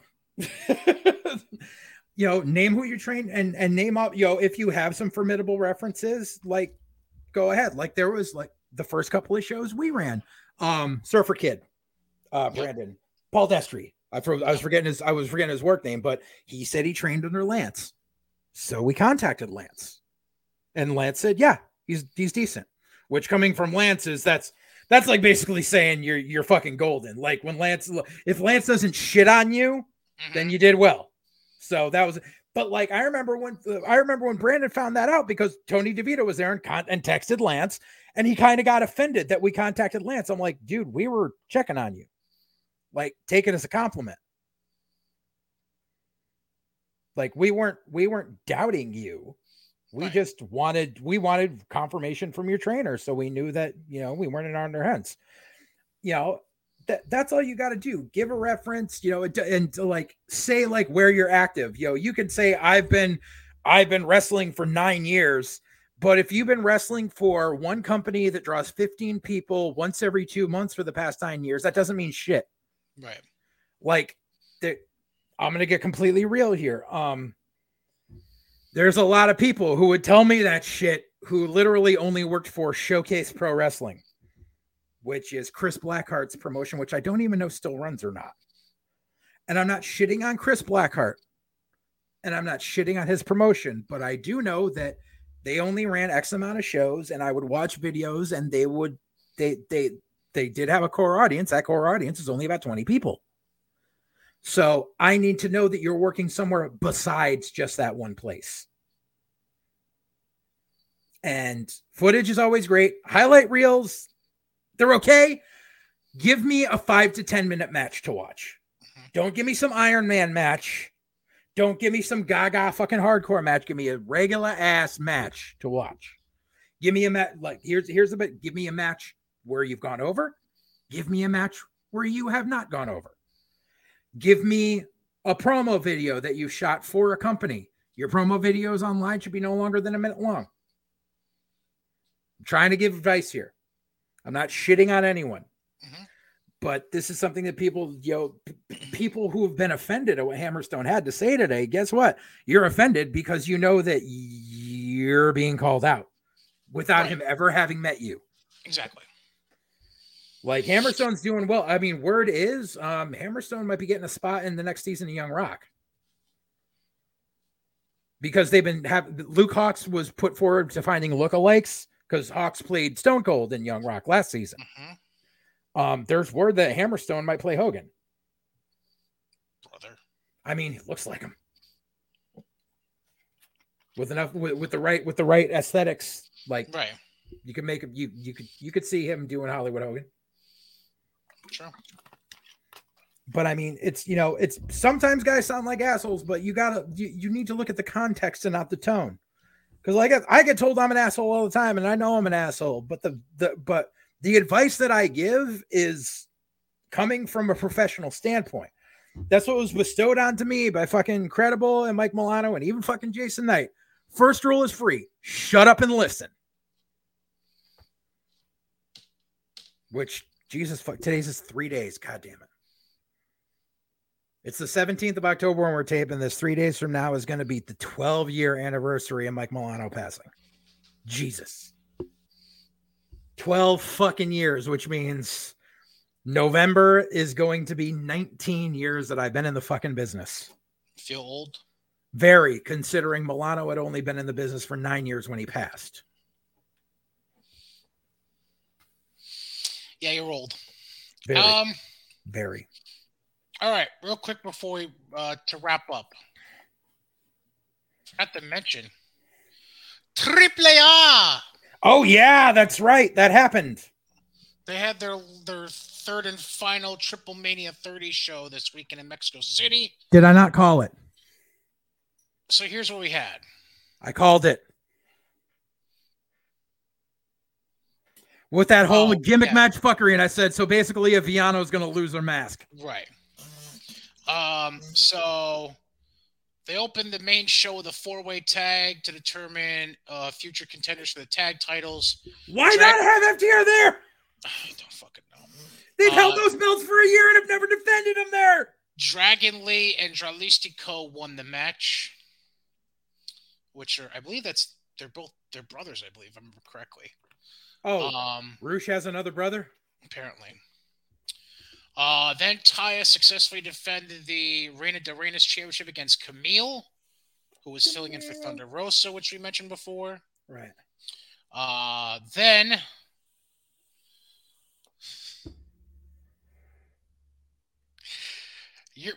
what'll go down as probably your favorite trios team of all time. Sam Adonis, Brian Cage, and Johnny Caballero, a.k.a. Johnny... Everything. Yes. Became the new trios champions. Which were, going into the match, they were El Cuatrero, Sansón, and Forastero.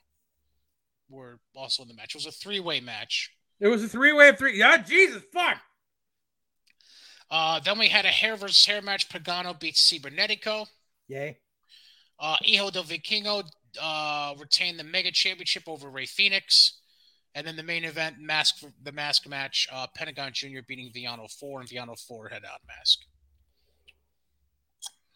So, no tag titles held by FTR. And they didn't have a mixed tag team title match, which is held by Ty and Sammy Guevara. Right. Reasons. But yeah, FTR literally won those belts a year ago and have defended them like on Dynamite once. Like, what the fuck's the point? I don't know. Ask the bookers. I don't know. Ask TK and whoever the fuck books AAA. I don't know. TK keeps pulling this power move on fucking AAA. Like, literally, this is what it is every time. Is, oh, we put our fucking titles on someone who works for AEW, and then here comes our big fucking pay-per-view, and TK goes, no, I can't have them drop something until I have them drop something else. Even though you just had Mox drop the GCW title. Well, yeah, because reasons. Because Mox had to drop that title because he told Mox he's not allowed to work indie shows anymore. But that's different, don't you know? Because that's American pay-per-view. Anything else before we go? Fuck Tony Khan. It's a good way to go out. That does it for episode 71 of White Heat, presented by Godzilla Media, sponsored by our friends at Mohawk Honda and Johnstone Supply. Also, forget the Hideaway at Saratoga Lake Golf Course, your home for Godzilla Media Football Sundays this month. Social media, I'm at Brian Cady. He's at JJ_Alexander on Twitter. Comments, questions, concerns, war stories. If you want to say fuck you to Alex Hammerstone, whatever you want to do. Brian.Cady at GodzillaMedia.com. Don't come for me, come for JJ. Just kidding. Go ahead, bring it, bitch. Yeah, that's all I've got. So yeah. Anything else? You good? I'm good. All right. So, for all the people in attendance and the millions watching across YouTube, say fuck Judas. Fuck Judas!